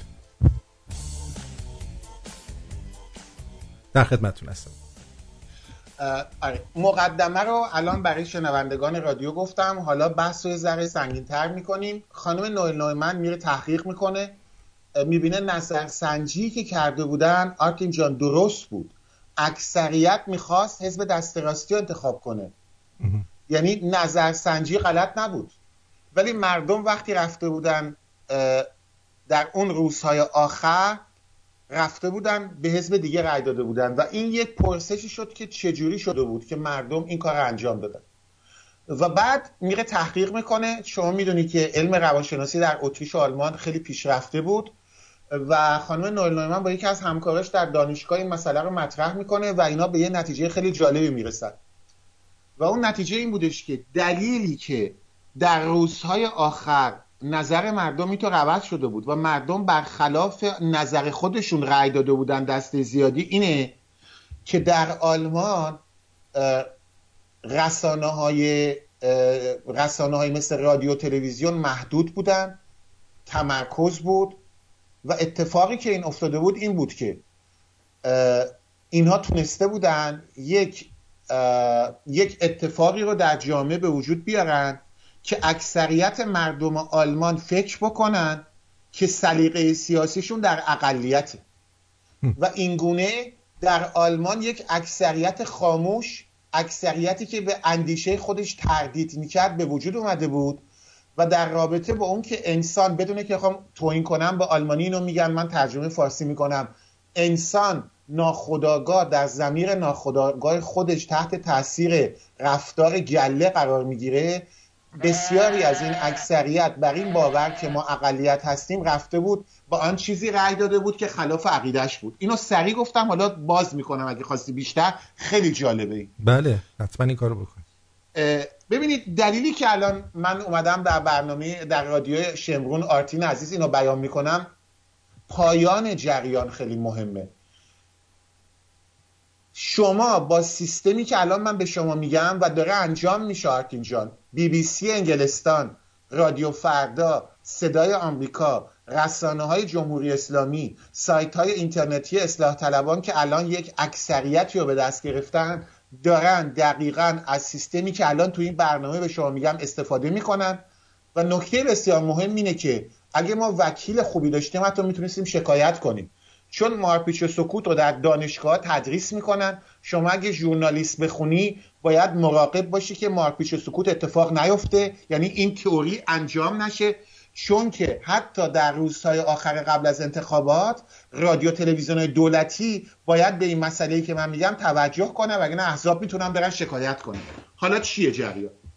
مارپیچ سکوت اتفاقیه که در جامعه میفته و با این کار میشه اکثریتی رو به خاموشی کشوند بدون اینکه از قدرت استفاده کنیم، از نیروی قهریه. یادت هست آرتی جان اول برنامه گفتم به دو گونه میشه حکومت کرد، یه بار با زور اسلحه، یه بار با استفاده از ابزارهای جنگ نرم، درسته؟ تبلیغاتی. بله. یکی از این ابزارها همین جریان مارپیچ سکوت. حالا جریان رو قشنگ توضیح میدم چجوری میشه یک اکثریتی رو به خاموشی کشوند بدون استفاده از نیروی قهریه. همونطور که در سال 57 عده زیادی از مردم ایران خواستار براندازی نبودن ولی نشستن تماشاچی شدن یا اصلا بدون که خودشون بدونن چرا تو تظاهرات مرگ بر شاه گفتن و اونجا نقش رادیو BBC رو به خاطر میاریم. جریان ساده است، من اینو توضیح میدم. اینو توری هم بگم، یه چیز مثلا توری توطئه نیست، این در دانشگاه تدریس میشه. من خودم تخصصم مشاوره است و این چیزی که به شما میگم جزو درس‌های دانشگاهیه. درست. ببینید اول از همه درباره انسان باید بدونیم که انسان خب به صورت طبیعی برای اینکه بتونه زنده بمونه در دوران کهن دوست داشته که در یک گله باشه. هرچی ما در جمع باشیم امکان ادامه بقای ما بیشتر بوده. انسان یک حیوان سخنگو و متفکره. چه در دورانی که ما به اصطلاح هومو ساپینس نبودیم، متفکر نبودیم، هم در گله احساس امنیت میکردیم و این ادامه پیدا کرده تا به امروز. شما وقتی نگاه میکنیم مد چیه؟ مد لباس. خواهی نشوی رسوا هم رنگ جماعت شو. این هنوز در بدن ما هست. انسان دوست نداره تنها باشه و تنها بودن در روی یک ترس غریزی ایجاد میکنه. این یکی از اصول روانشناسیه و میگن انسان در طبیعتش یک حیوان سوسیاله. دقت میکنی آرتین جان؟ بله. و این ناخودآگاه در ما وجود داره. نکته دیگه ای که اینه خودشناسیه. این چند تا اصل رو میگم بعد با هم ربط میدیم میشه مارپیچ سکوت. نکته دوم خودشناسیه. ما چجوری خودمون رو میشناسیم؟ معمولا وقتی میریم لباس میپوشیم، موهامون رو مثلا شونه میکنیم، میریم جلو آینه قیافه خودمون رو ببینیم. ولی شخصیت خودمون رو چجوری میشناسیم؟ ما شخصیت خودمون رو همیشه در آینه دیگران میشناسیم. درسته؟ برای همینه مثلا میخوایم همیشه از دوستانی که بهشون اعتماد داریم نظر اونا رو درباره موسیقی که نواختیم، انشایی که نوشتیم، خوراکی که پختیم بپرسیم. یا حتی لباس که میخریم میگیم مثلا رفیق عزیز این شلوار این کت بهم میاد یا نه. درباره شخصیت اونم همینه. ولی یه نکته هم خیلی مهمه، ما بدون اینکه متوجه باشیم این در غریزه ماست. این در غریزمونه، این آگاهانه من نیست، ناخودآگاه. این اصول روانشناسی. انسان به طور اتوماتیک هرگاه در یک جمعی حضور داره تمام مدت داره خودش رو، شخصیت خودش رو در چشم و رفتار دوستای خودش مشاهده میکنه. آرتین جان تونستم نکته رو ساده بیان کنم؟ یعنی نشستیم که دیگران نظر بدن تا ما طبق اون نظر بریم جلو. آفرین. بعضی موقع میپرسیم مثلا آرتین جان صدای مثلا از طرز صحبت من راضی هستی؟ اینو آگاهانه ازت میپرسم، نه؟ درست. ولی گاهی اوقات بدون که خودم متوجه باشم از لحن صحبت تو دارم ناخودآگاه به خودم پاسخ میدم که صحبت من دلنشین هست یا نه.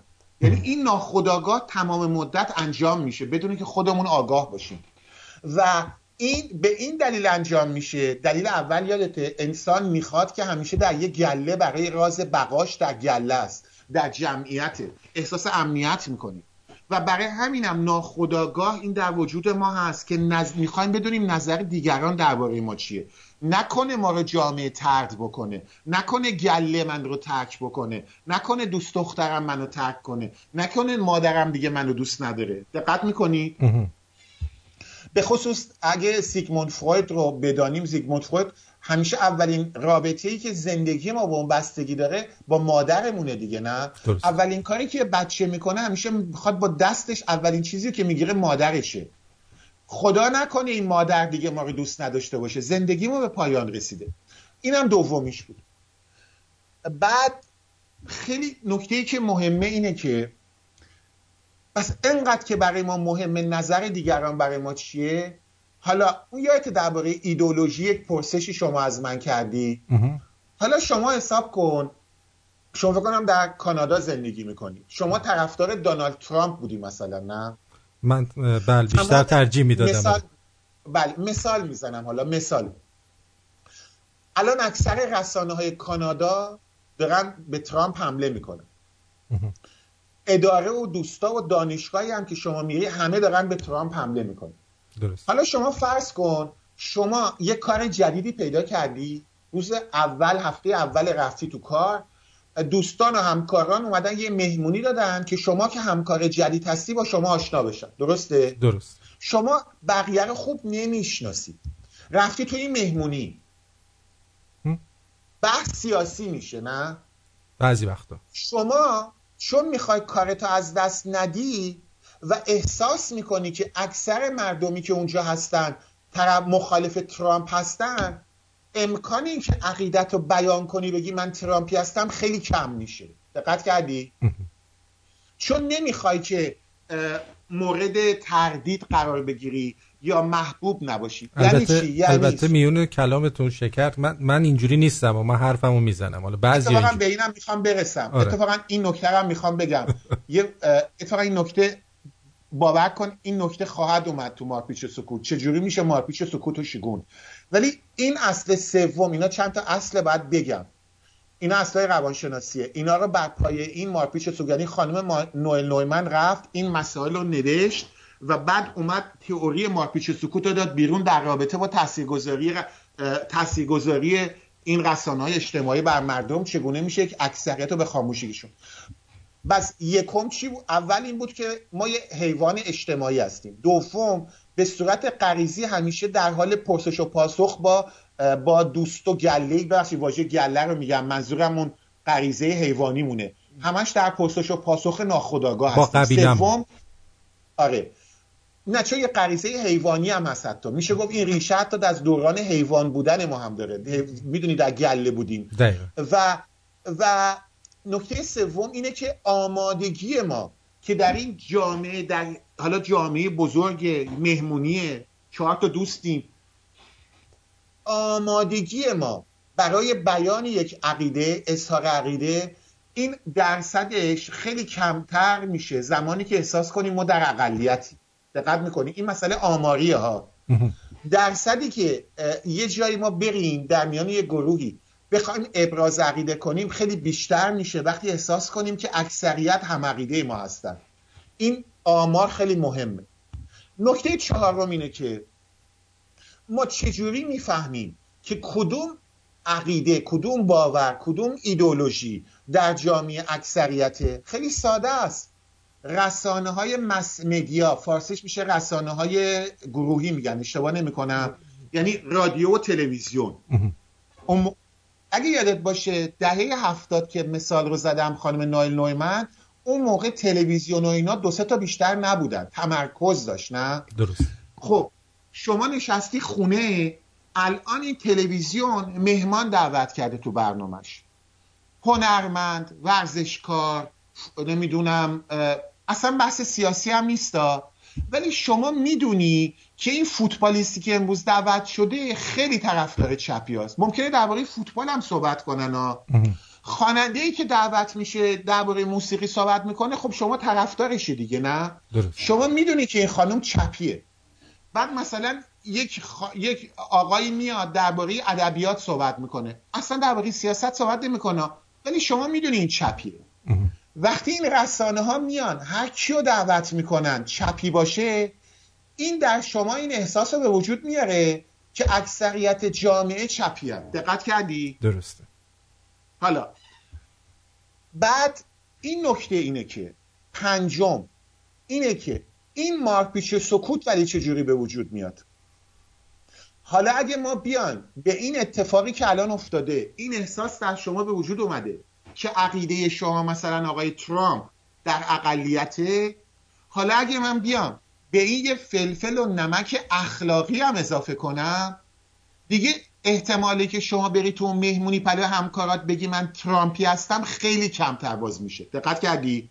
اگه مسئله بازی مثلا پرسپولیس و تاج بود، این مسئله اخلاقی نیست. یعنی اگه مثلا اکثر همکارات تاجی باشن، ممکنه شما درصد بیشتری باز بگی من پرسپولیسی ام، چون اونجا فوقش بهت میخندن. میدونی چی میگم؟ ولی من اگه بیام اونجا به این جریان یه جنبه اخلاقی هم اضافه کنم، یعنی بگم هر کی طرفدار ترامپ فاشیسته، اون موقع شانسی که من نظرمو بیان کنم خیلی کمتر میشه. این 5 تا اصل رو خانم نوئل نویمن اومد بیان کرد و این چیزایی که ثابت شده، یعنی اومدن با روانشناسی رو بیان کردن. حالا بعد خانم نوئل نویمن چیکار کرد؟ اومد گفت حالا من میتونم چیکار کنم؟ اگه من بیام برای اینکه یک اکثریتی رو به خاموشی بکشونم، میتونم یه کاری بکنم.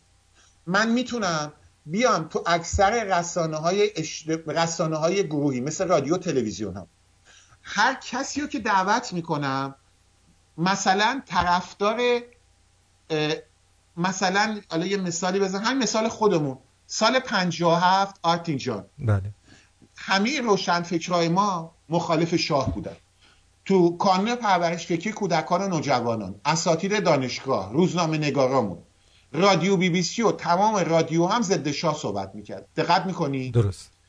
و به این مسئله رنگ اخلاقی هم داده بودن.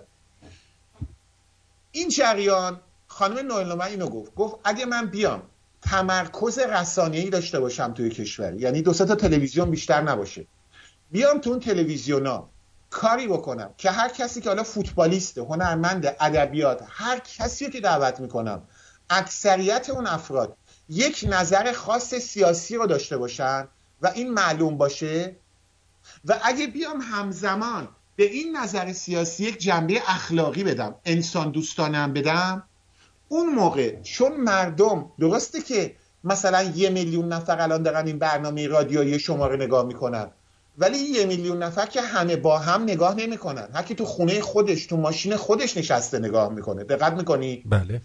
این وقتی این برنامه رو نگاه میکنه زنگ نمیزنه به 1 میلیون نفر دیگه نظر اونا بپرسه.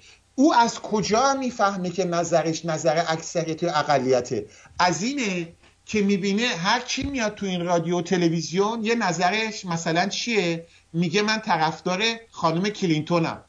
اون موقع این شخص فکر میکنه تنهاست. و اگه یادت باشه 2 تا اصل اولم گفتم انسان یک حیوان گله‌ایه و اگه احساس کنه در یک گله تنهاه دلش نمیخواد خواهی نشوی رسوا هم رنگ جماعت، درسته؟ بله. این برای اینکه رسوا نشه، مهر غیر اخلاقی نخوره، اون موقع این که بیاد تو اون مهمونی که دعوت شده دهنشو باز کنه بگه من طرفدار دونالد ترامپ هستم، شانسش کمتر میشه. حالا تمومش میکنم چون خیلی ساده اینو بیان کردم. خانم نویلمن اومد اینو با آزمایش گذاشت، یعنی این آزمایش شده ها، از خودم در نمیارم و آزمایشش خیلی بامزه است، یعنی تست شده. اومدن 10 نفر آدمو که هیچ کس اون یکی رو نمیشناخت، دقت میکنی؟ درست. اومدن قبل از اینکه این جریان شروع بشه 8 نفر از این افراد، حالا آزمایش به صورت مختلف انجام شده، من اینو ساده بیان میکنم. 2 نفر از این 10 نفر خودی بودن، دقت میکنی؟ یعنی از همکارای خود این خانم بودن. 8 نفر دیگه دانشجوهایی بودن که اصلا نمیدونستن آزمایش چیه. اینا همدیگه رو نمیشناختن. خانم نویلمن چیکار کرد؟ اومد یه مهمونی تستی درست کرد. اون 2 نفر همکاراش همه اومدن، بحث مهمونی شد ما همه باید حزب سوسیال دموکرات رای بدیم. اون هر کسی که با حزب فلانه آدم فاشیست و راسیست و نژاد پرسته. دقت میکنی؟ درست. خانم نویلمن چیکار کرده بود؟ اون 8 دانشجویی که همدیگه رو نمیشناختن اتفاقا از دانشجوهای انتخاب کرده بود که میدونستن اینا اکثرا دست راستی هستن و این همدیگه رو نمیشناختن و به تک تک اون دانشجوها گفته بود اینجا که داری میری این 2 نفری که اونجا هستن مثلا انستیتو فلان اینا معاون استادن، یعنی مثلا دانشجو بدون این تأثیر داره تو نمره آزمایشش. میدونی چی میگم؟ بله. میدونی نتیجه آزمایش چی شد؟ 70% این آزمایش‌ها که تکرار شد از اون 80 دانشجویی که نمیدونستن جریان چیه معمولاً بین 6 تا 7 نفرشون هیچ وقت عقیده خودشون رو نه تنها بیان نکردن بلکه شاید عجیب باشه براتون اومدن گفتن ما چپی هستیم. دقت کردی؟ و این ثابت شده. یعنی تو چون وقتی میری تو این جریان مهمونی 2 نفر اونجا شروع میکنن میگن ما دست راست این عقیدمونه، تو فکر میکنی بقیه هم اون عقیده رو دارن، تو یا ساکت میشی هیچی نمیگی یا اینکه حتی خواهی نشوی رسوا هم رنگ جماعت چون یه عقیده هم بیان میکنی. چرا؟ چون اگه من بیام قبلش یه رنگ اخلاقی بهش بدم تو احساس کنی یه فایده هم شاید بهت برسه یا حداقل رنگ بوی اخلاقی داره، یعنی تو آدم خوبی هستی اگه اینو بگی، انسان دوست میشی. در جامعه دیدن 70 تا 80% یا خاموش میشن یا میان این عقیده رو با اون گونه‌ای بیان میکنن که اینا میخواستن. و ببین من چقدر ساده صحبت میکنم، فکر کنم از این ساده تر دیگه نمیشه اینو بیان کرد. من به شنوندگان برنامه میگم حتما برن مارپیچ سکوت رو بخونن. به آلمانی به انگلیسی میشه Spiral Silence. و این رو یه نکته‌ای که خیلی روش بحث شده و این در تمام دانشگاهی که ژورنالیست دست میدن این مسئله بحث میشه، صحبت میشه روش و در آلمان نتیجه گیری شد از این مسئله. یعنی این که شما در چند روز آخر انتخابات 1 یا 2 روزش حق نداری دیگه بحث سیاسی بذاری. دوما در تلویزیون‌های دولتی آلمان از تمام احزاب به طور مساوی باید آدم دعوت بشه. دقت کردی؟ و همچنین البته احزاب مختلف یاد باشه الان مثلا شروع کردن میان خواننده ها هنرمندای معروف رو میارن. دقت کردی؟ بله. که بیان مثلا چرا؟ چون اینا فهمیدن مسئله اصلا نباید سیاسی باشه.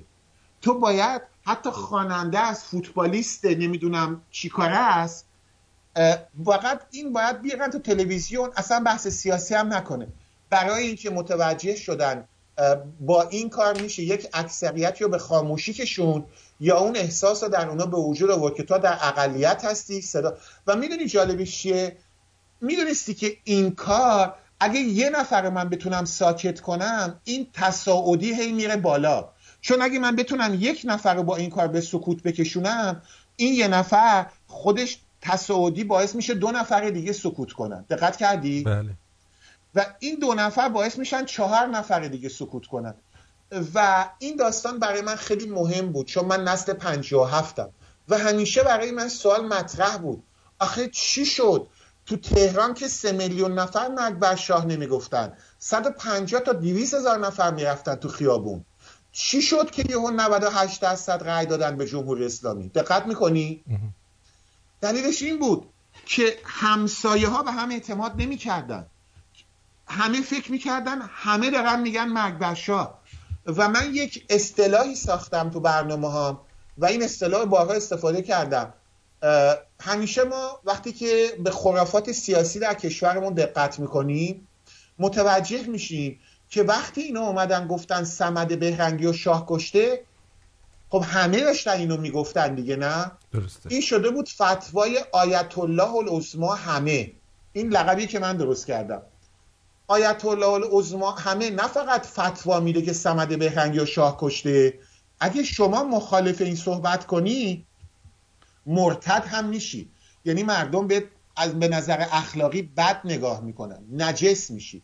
و این باعث میشه که کسی جرئت نمیکرد بگه صمد بهرنگی و شاه نکشته، یا تختی خودکشی که از شاه نکشت، یا اینکه سینما رکس و شاه آتیش نزد.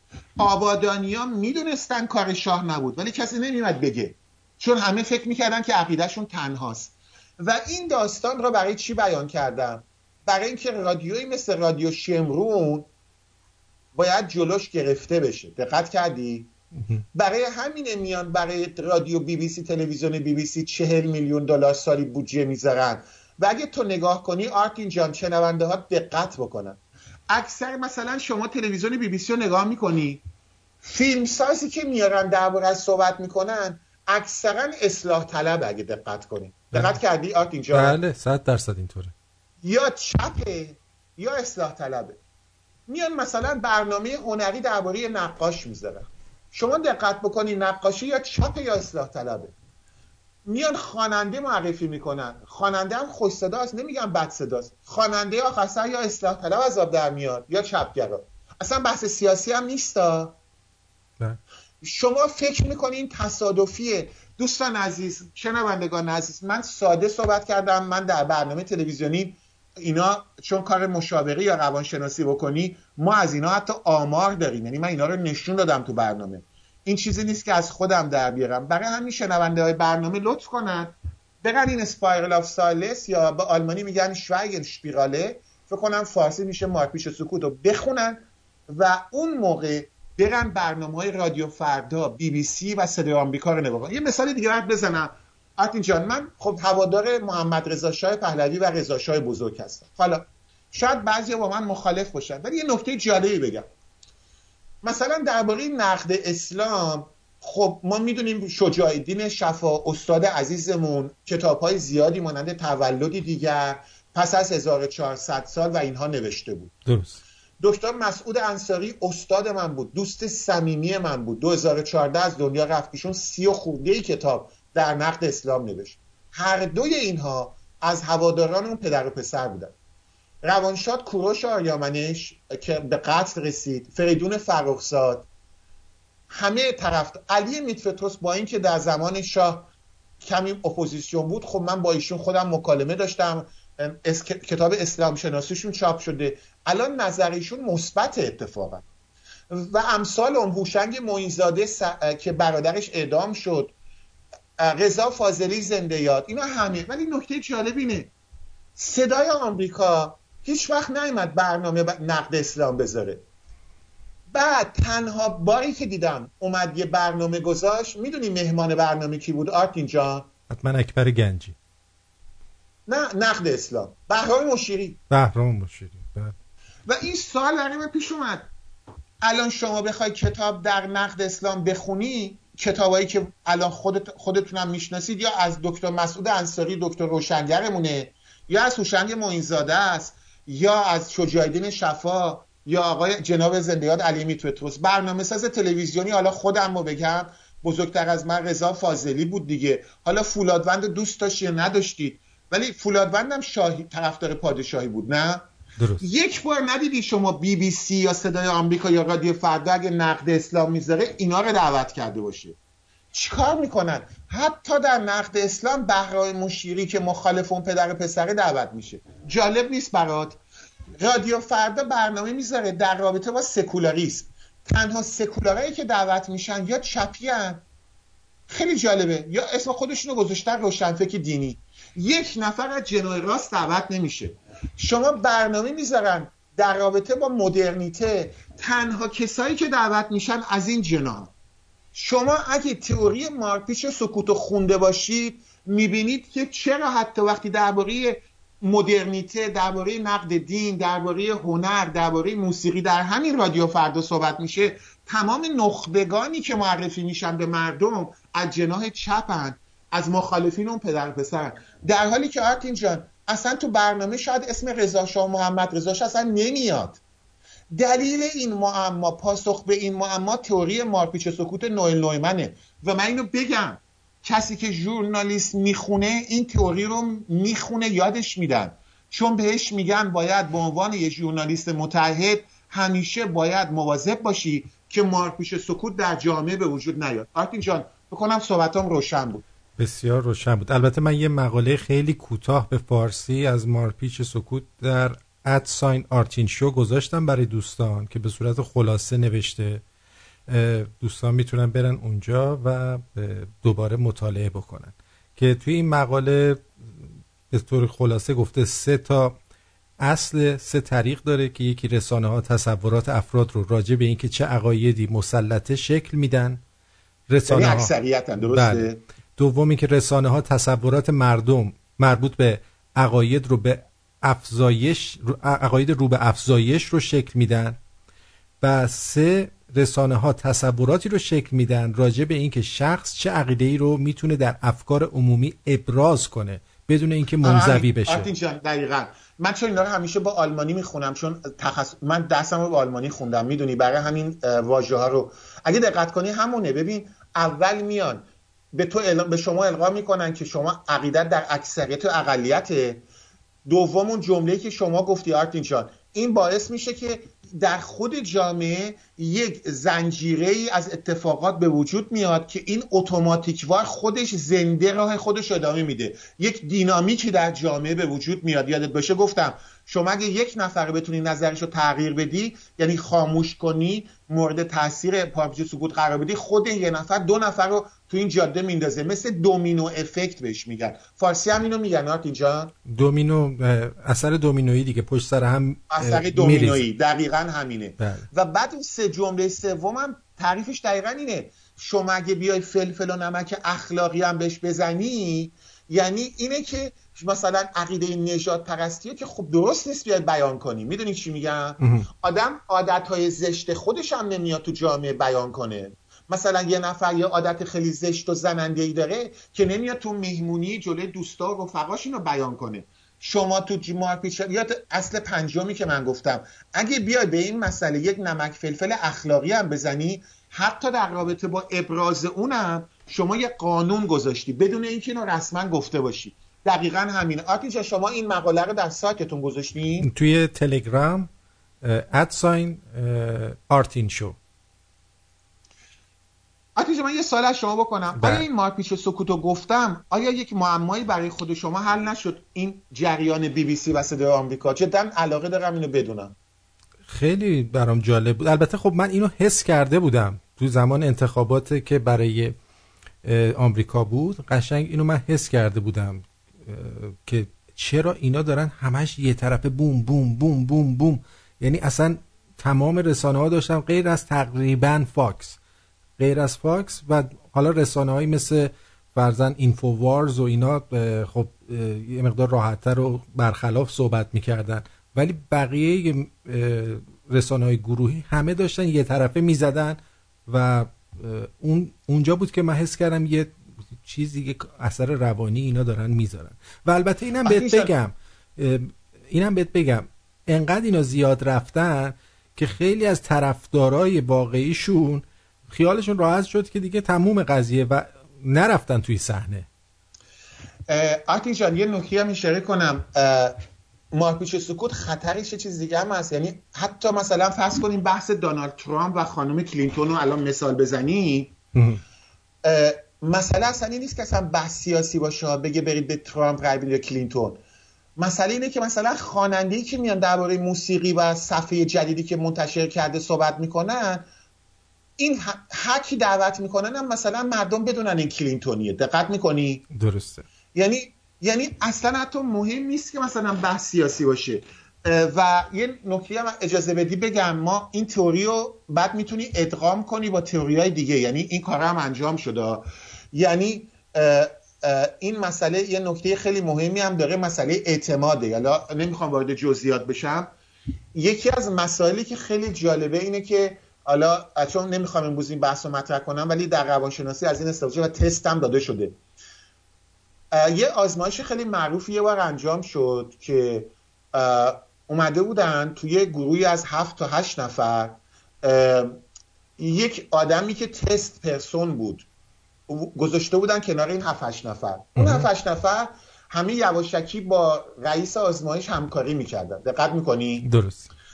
و جریان این بود که این بنده خدایی که اونجا بود نمیدونست آزمایش داره میشه، میومدن سوالای خیلی ساده‌ای رو مطرح میکردن، مثلا پایتخت انگلستان چیست؟ نه؟ خب این سوالا هر کسی پاسخ میده لندن دیگه، نه؟ درسته. اینا اومدن مثلا 100 تا سوال به همین سادگی مطرح میکردن، ولی میدونی چیکار میکردن؟ این نفری که دعوت شده بود همیشه نفر نهم جواب میداد. گوش میکنی؟ بعد میپرسن نفر شماره 1 پایتخت انگلیس چیه؟ میگفت منچستر. دومی هم میگفت منچستر. سومی هم میگفت منچستر. چهارمی هم میگفت منچستر. و اینا میدونی چی شد؟ دیدن نفر نهم درصدی که این بگه لندن باز اومد پایین. دقت میکنی؟ درسته. و نکته جالب اینجا بود که اومدن این آزمایش رو ذره تغییر دادن. گفتن حالا میایم اون 7-8 نفر اول از دوستای طرف انتخاب میکنیم و به اصطلاح عامیانه گاوبندی که میکنیم از خود دوستاست که اعتماد بیشتر باشه. گوش میکنی؟ و دیدن هر چقدر که اعتماد اون نفری که روش آزمایش میشه با اون افرادی که قبل از او پاسخ غلط برای سوال بدیهی میدن بیشتر باشه، درصدی که اون نگه لندن پاسخ غلط اونا رو تکرار کنه بیشتر میشه. دقت کردی نکته رو آرتین جان؟ درست. حالا اینو میای با مارپیچ سکوت ربط بدی. شما وقتی بیای خواننده دلخواه رو، نمیدونم شاعر دلخواه رو، اون پیرمرد ریش سفید معتمد دلخواه رو بیاری بیشتر تو صدای آمریکا و اون حرفایی رو بزنه، حرفای دلخواه، مثلا چی؟ آقای بهرام مشیری میارن، خب ایشون بعض اسلام مسائل میگه که خب منم هم باور دارم، نه بر ضد آخوند که جوونا حرف دلشون رو میشنون، نه درست. اعتماد به دست میاد. و شما میای همش از این افراد آدم دعوت میکنی درباره موسیقی، هنر، حرفای دلخواه مردم میزنن، ولی همشون مخالف مثلا اون پدر و پسر پهلوی هستن. شما در اصل داری همین آزمایش رو اینجا وصل کردی به اون مارپیچ سکوت. این افراد خب جلب اعتماد هم میکنن دیگه، نه؟ یعنی این مسئله، یعنی شما حتی خودت که هوادارش هست و این داستانها نه فقط مارپیچ سکوت، بلکه ما مسئله به نام ترد پرسون افکت داریم که نقش این مس مدیا رو و شکل‌گیری این جریان رو بیشتر توضیح میده که نمیخوام دیگه امروز بحث زیاد شد، ولی ما غیر از این. و یک نکته در پایان بگم، مسئله اینترنته و ربط پیدا میکنه امروزمون. این مارپیچ سکوت مثل یه حباب میمونه، مثل اینکه شما یک سالونی رو داشته باشید، تو این سالن زندان ساختی همه جا، این زندانا دیوار شیشه‌ای هستن، شما تعلیقین میکنی به این زندانایی که تو این دیوار شیشه‌ای هستن که این شیشه ها شکستنی نیستن. دقت میکنی؟ بله.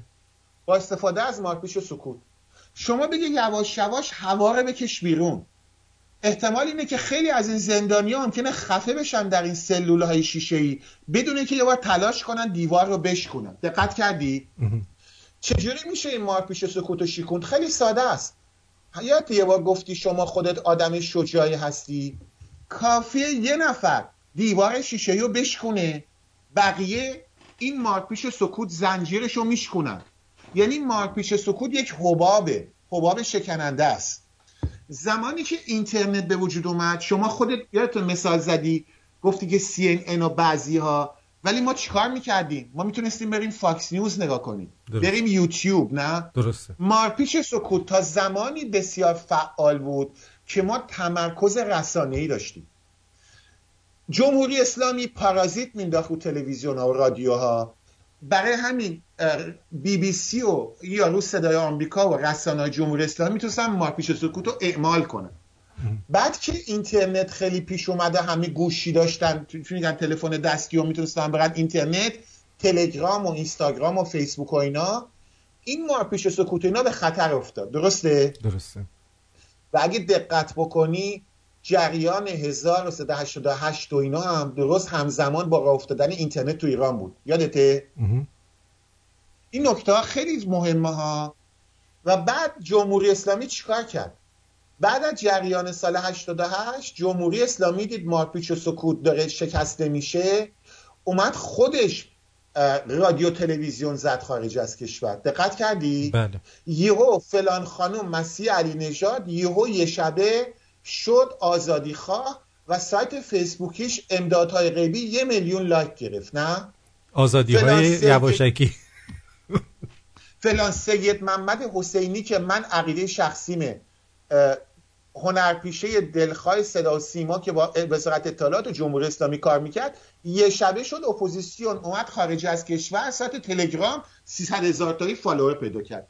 یهو ما دیدیم در فیسبوکمون سایت هایی که مثل ایران وایر رو نمیدونم چی وایر درست شد که اینا معلومه که حمایت مالی میشن، میان حرف دل من و شما رو هم میزنن، نارضایتی از استبداد و معضلات اجتماعی رو میندازن، ولی یهو وقت انتخابات میشه یهو میگه بریم رأی بدیم. دقت کردی؟ درست. یعنی اینا دیدن مارپیچ سکوت داره به خطر میفته با اینترنت، اومدن اینترنت رو هم الان دارن قلوف میکنن. دقت کردی؟ قرق میکنن. یعنی بله. چجوری؟ شما وقتی میای یوتیوب یه برنامه رو میذاری، اگه من بیام یه برنامه با همون مضمون بذارم ولی توش پول خرج کنم برای تبلیغ، امکانی که شما اون سفر رو بیشتر ببینی بیشتر تا صدای من. درسته؟ درسته 100%. امروز شما میتونی با امکانات مالی زیاد حتی در سرچ ماشین گوگل کاری بکنی که اگه درباره بحث میکنیم درباره آزادی زنان، صحبت آرتین کمتر پیدا بشه در گوگل تا صحبت خانم مسیح علی نژاد. و این مارپیچ سکوت رو الان اومدن در عصر اینترنت مدرنیزش کردن. برای همینه که ما امروز بعد از اون جنبش سبز که اینا به بیراه کشیدن، شاهد این شدیم که اینا اومدن یک کانتر اتک زدن و اومدن مارپیچ سکوت رو به اصطلاح بتونارمه کردن. و برای همینه که من همیشه صحبت میکنم که برای شکستن مارپیچ سکوت، و یه صحبتی کردی گفتی شما آدم شجاعی هستی، اتفاقا مارپیچ سکوت هیچ وقت 100% نبوده. همیشه در مارپیچ سکوت، حتی زمانی که خانم نویمن اینو کشف کرد در 70، افرادی بودن در جامعه که به صورت طبیعی، به صورت غریزی، تربیت خانوادگی بوده یا هر چی بوده، اینا تابو شکن بودن. یعنی براشون مهم نبود جمعیت چی میگه، از رسوایی ابایی نداشتن. دقت میکنی؟ برای این هم اینا راهکارهایی پیدا کرده بودن، اون نمک فلفل اخلاقی، نه که یعنی به اینا انگهای غیر اخلاقی میزدن، اینا رو طرد میکردن و مسائلی از این قبیل. امروز در جامعه ما در اپوزیسیون این اتفاق داره میفته. افرادی که رک و بی پرده سخن میگن، تابو ندارن، تابو شکنی میکنن، در اپوزیسیون ایران و در رسانه‌های ایران بلاک میشن. ما واژه‌هایی داریم مانند این که فلان برنامه ساز تلویزیونی وقتی من می اومدم و آقای علیرضا نوریزاده رو رسوا می‌کردم، در پاسخ به یکی از بینندگانش که گفته بود آقای فقبه رو چرا دیگه برای مصاحبه دعوت نمی‌کنی، می‌دونی چی گفته بود؟ به حالت اخلاقی مارپیچ سکوت گفته بود که وظیفه یک رسانه محاکمه نیست، ایشون در برنامهش محاکمه میکنه، که البته یه دروغه. یک رسانه باید نقش دادستان رو بازی کنه. در دموکراسی های غربی همیشه میگن رسانه ها ستون چهارم یا قوه چهارم هستن، درسته؟ درست. یک رسانه باید نقش دادستان رو بازی کنه. ما قاضی و هیئت منصفه نیستیم ولی دادستانیم. یعنی در هر صورت با شعارهای شبه اخلاقی به کسانی که تابو شکنی میکنن هم انگ اخلاقی میزنن. این مارپیچ سکوت آرتین جان بلای جان رادیویی مانند شما میشه، بلای جان برنامه سازی مثل من میشه. اکثریت ایرانیانی که در خارج از کشور اکثریت هستن رو به خاموشی میکشونن، مردم ایران رو ناامید میکنن. چون شما وقتی احساس بکنی که تنها هستی ناامید هم میشی دیگه، نه؟ شما فکر میکنید چرا این همه ویدیو پخش میکردن از رأی دادن مردم، چرا این همه عکس میگرفتن از دخترایی که کم حجاب بودن و تبلیغ انتخابات میکردن، چرا فلان خانم در سوئد با لباس آنچنانی از خودش فیلم میگرفت که من رفتم دارم رأی میدم. این هم جزئی از مارپیچ و سکوته. شما آرتین جان من باید احساس تنهایی بکنم، باید از دهنمون در بیاد تو برنامه‌مون بگیم که ما از ایرانی‌ها ناامید شدیم، باید بین جامعه ایرانی ناامیدی و بی‌اعتمادی را بندازن که ما به سلول‌های تنهایی تبدیل بشیم که هر کدوم ناامید راحت‌تر بتونیم در جریان مارپیچ و سکوت که اینا مهندسی میکنن تحت تاثیر قرار بگیریم. و این جریان رو ما باید با تابو شکنی، با شجاعت باید جلوش وایستیم و راه حل شجاعته. دوستان عزیز بذارید من یک نکته رو بگم. جامعه ایرانی جامعه‌ای که بسیار مارپیچ سکوت براش خطرناکه. اتفاقا آرتین جان نمیدونم کانادا چطوره ولی اتریشیا، آلمانیا، به خصوص سوئدیا و نروژیا آدمایی نیستن که همیشه بخوان جمعی کار که تو جمع باشن. دقت کردی؟ مثلا خیلی تنهایی رو بیشتر دوست دارم. ولی جامعه مثل جامعه ایرانی که یکی از دوستان میگفت ببخشید میگفت حتی خلا هم که میخوان برن به دوستاشون زنگ میزنن میگن حسن وقت داری؟ یعنی ما دوست داریم همه کار رو با دوستامون انجام بدیم. دقت کردی؟ درست. جوامعی مثل ایران خیلی براشون این مسئله خطرناکه. خواهی نشوی رسوا همرنگ جماعت چون نقطه ضعف ماست و ما نسل سوخته باید جلوی این مسائل وایستیم و برای همین کاری که شما میکنید با راه روش خودت، من با راه روش خودم، خیلی مهمه استفاده درست از اینترنت، تابو شکنی. دیدم خودت امروز با هم صحبت میکردی کتابی از زندگیات شجاع‌الدین شفا داشتیم. ما باید قهرمانان تابو شکن خودمون رو زنده نگه داریم و رسم تابو شکنی، سنت شکنی ما باید باشیم که تعریف اخلاقیات رو میکنیم. ما نباید اجازه بدیم BBC و صدای آمریکا، ما نباید اجازه بدیم رادیو فردا، ما نباید اجازه بدیم خانم مسیح علی نژاد یا آقای ابراهیم رئیسی، روحانی و خاتمی برای ما اخلاقیات تعیین کنن. اخلاقیات رو ما باید تعیین کنیم و این روشی است برای مارپیچ سکوت. من خیلی پرگویی کردم ولی فکر میکنم که دیگه بحث باید تموم میشه. بله بسیار آموزنده بود و خیلی یاد گرفتیم و امیدوارم که دوستانی که این برنامه رو میشنون به اشتراک بذارن که تعداد بیشتری بشنون، حداقل شاید یه لحظه فکر بکنن به اتفاقاتی که داره پیرامونشون میفته. خیلی از شما ممنونم. میدونم اونجا خیلی آخر شبه، درسته؟ آرتین جان الان ساعت 5، الان ساعت 2 صبح. فقط من یه نکته هم اضافه کنم. یه نکته که رادیو شمرون متوجه شدم، شما خیلی بحثا رو با کمدی و طنز زیبایی انجام میدی و خود طرز صحبت تابو شکنه. اتفاقا کاری که میکنی آرتین جان بسیار کار درستیه. من شیوه خودم رو دارم، شما شیوه خودت رو داری. در تمام زوایا و طبقات مختلف ما باید وارد بشیم و این کار رو انجام بدیم و برای همین آرتین جان امیدوارم راه تو ادامه بدی و برای تو آرزوی موفقیت و پیروزی میکنم. و همچنین برای شما. خیلی ممنونم از اینکه وقت گذاشتین در برنامه ما شرکت کردین. واقعا باعث افتخار هستید که یعنی کم پیدا میشه ایرانیایی که مثل شما باشن و اینقدر روشن و باز صحبت بکنن.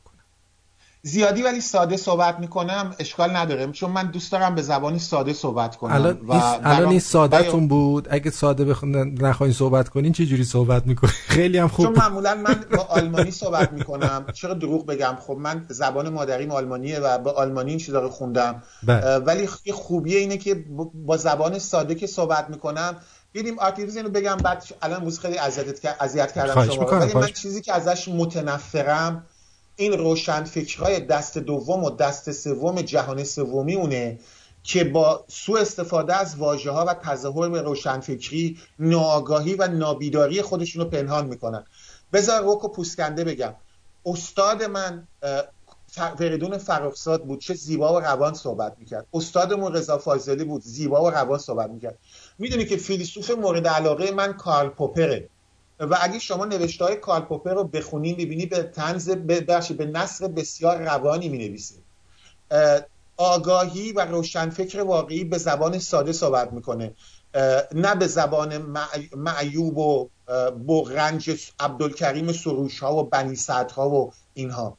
و برای همین از شما بسیار سپاسگزارم که باز توصیه کردی. خیلی عالی. آرتین جان سپاسگزارم. امیدوارم بازم از این اتفاقا بیفته و بتونیم در مورد مسائل دیگه هم یه روزی با هم صحبت بکنیم. پاینده باشی. بدرود. مرسی. بدرود. خب شنونده عزیز، از اینکه وقت تو به ما دادی و برنامه رو گوش دادی سپاسگزارم و به عنوان مجری این رادیو دلم میخواد که نقطه نظرات مختلف رو بشنوید و ذهن بازی پیدا کنه شنونده من. وقتی که یه موقعیت این چنینی مثل مارپیچ سکوت که الان ایشون توضیح دادن رو دیدین، بلا فاصله گول نخورید و بدونید در چه شرایطی قرار گرفتید. تا فردا بهتون بدرود میگم. این برنامه رو به اشتراک بذارید، اجازه بدید که آدمای بیشتری بشنون، حتی اگه قراره به ما فوش بدن و خوششون هم نیاد. دمتون گرم. آبونمانتون یادتون نره. ما مارپیچ نیستیم که به ما پول بدن. خرج ما رو شما میدید. مرسی.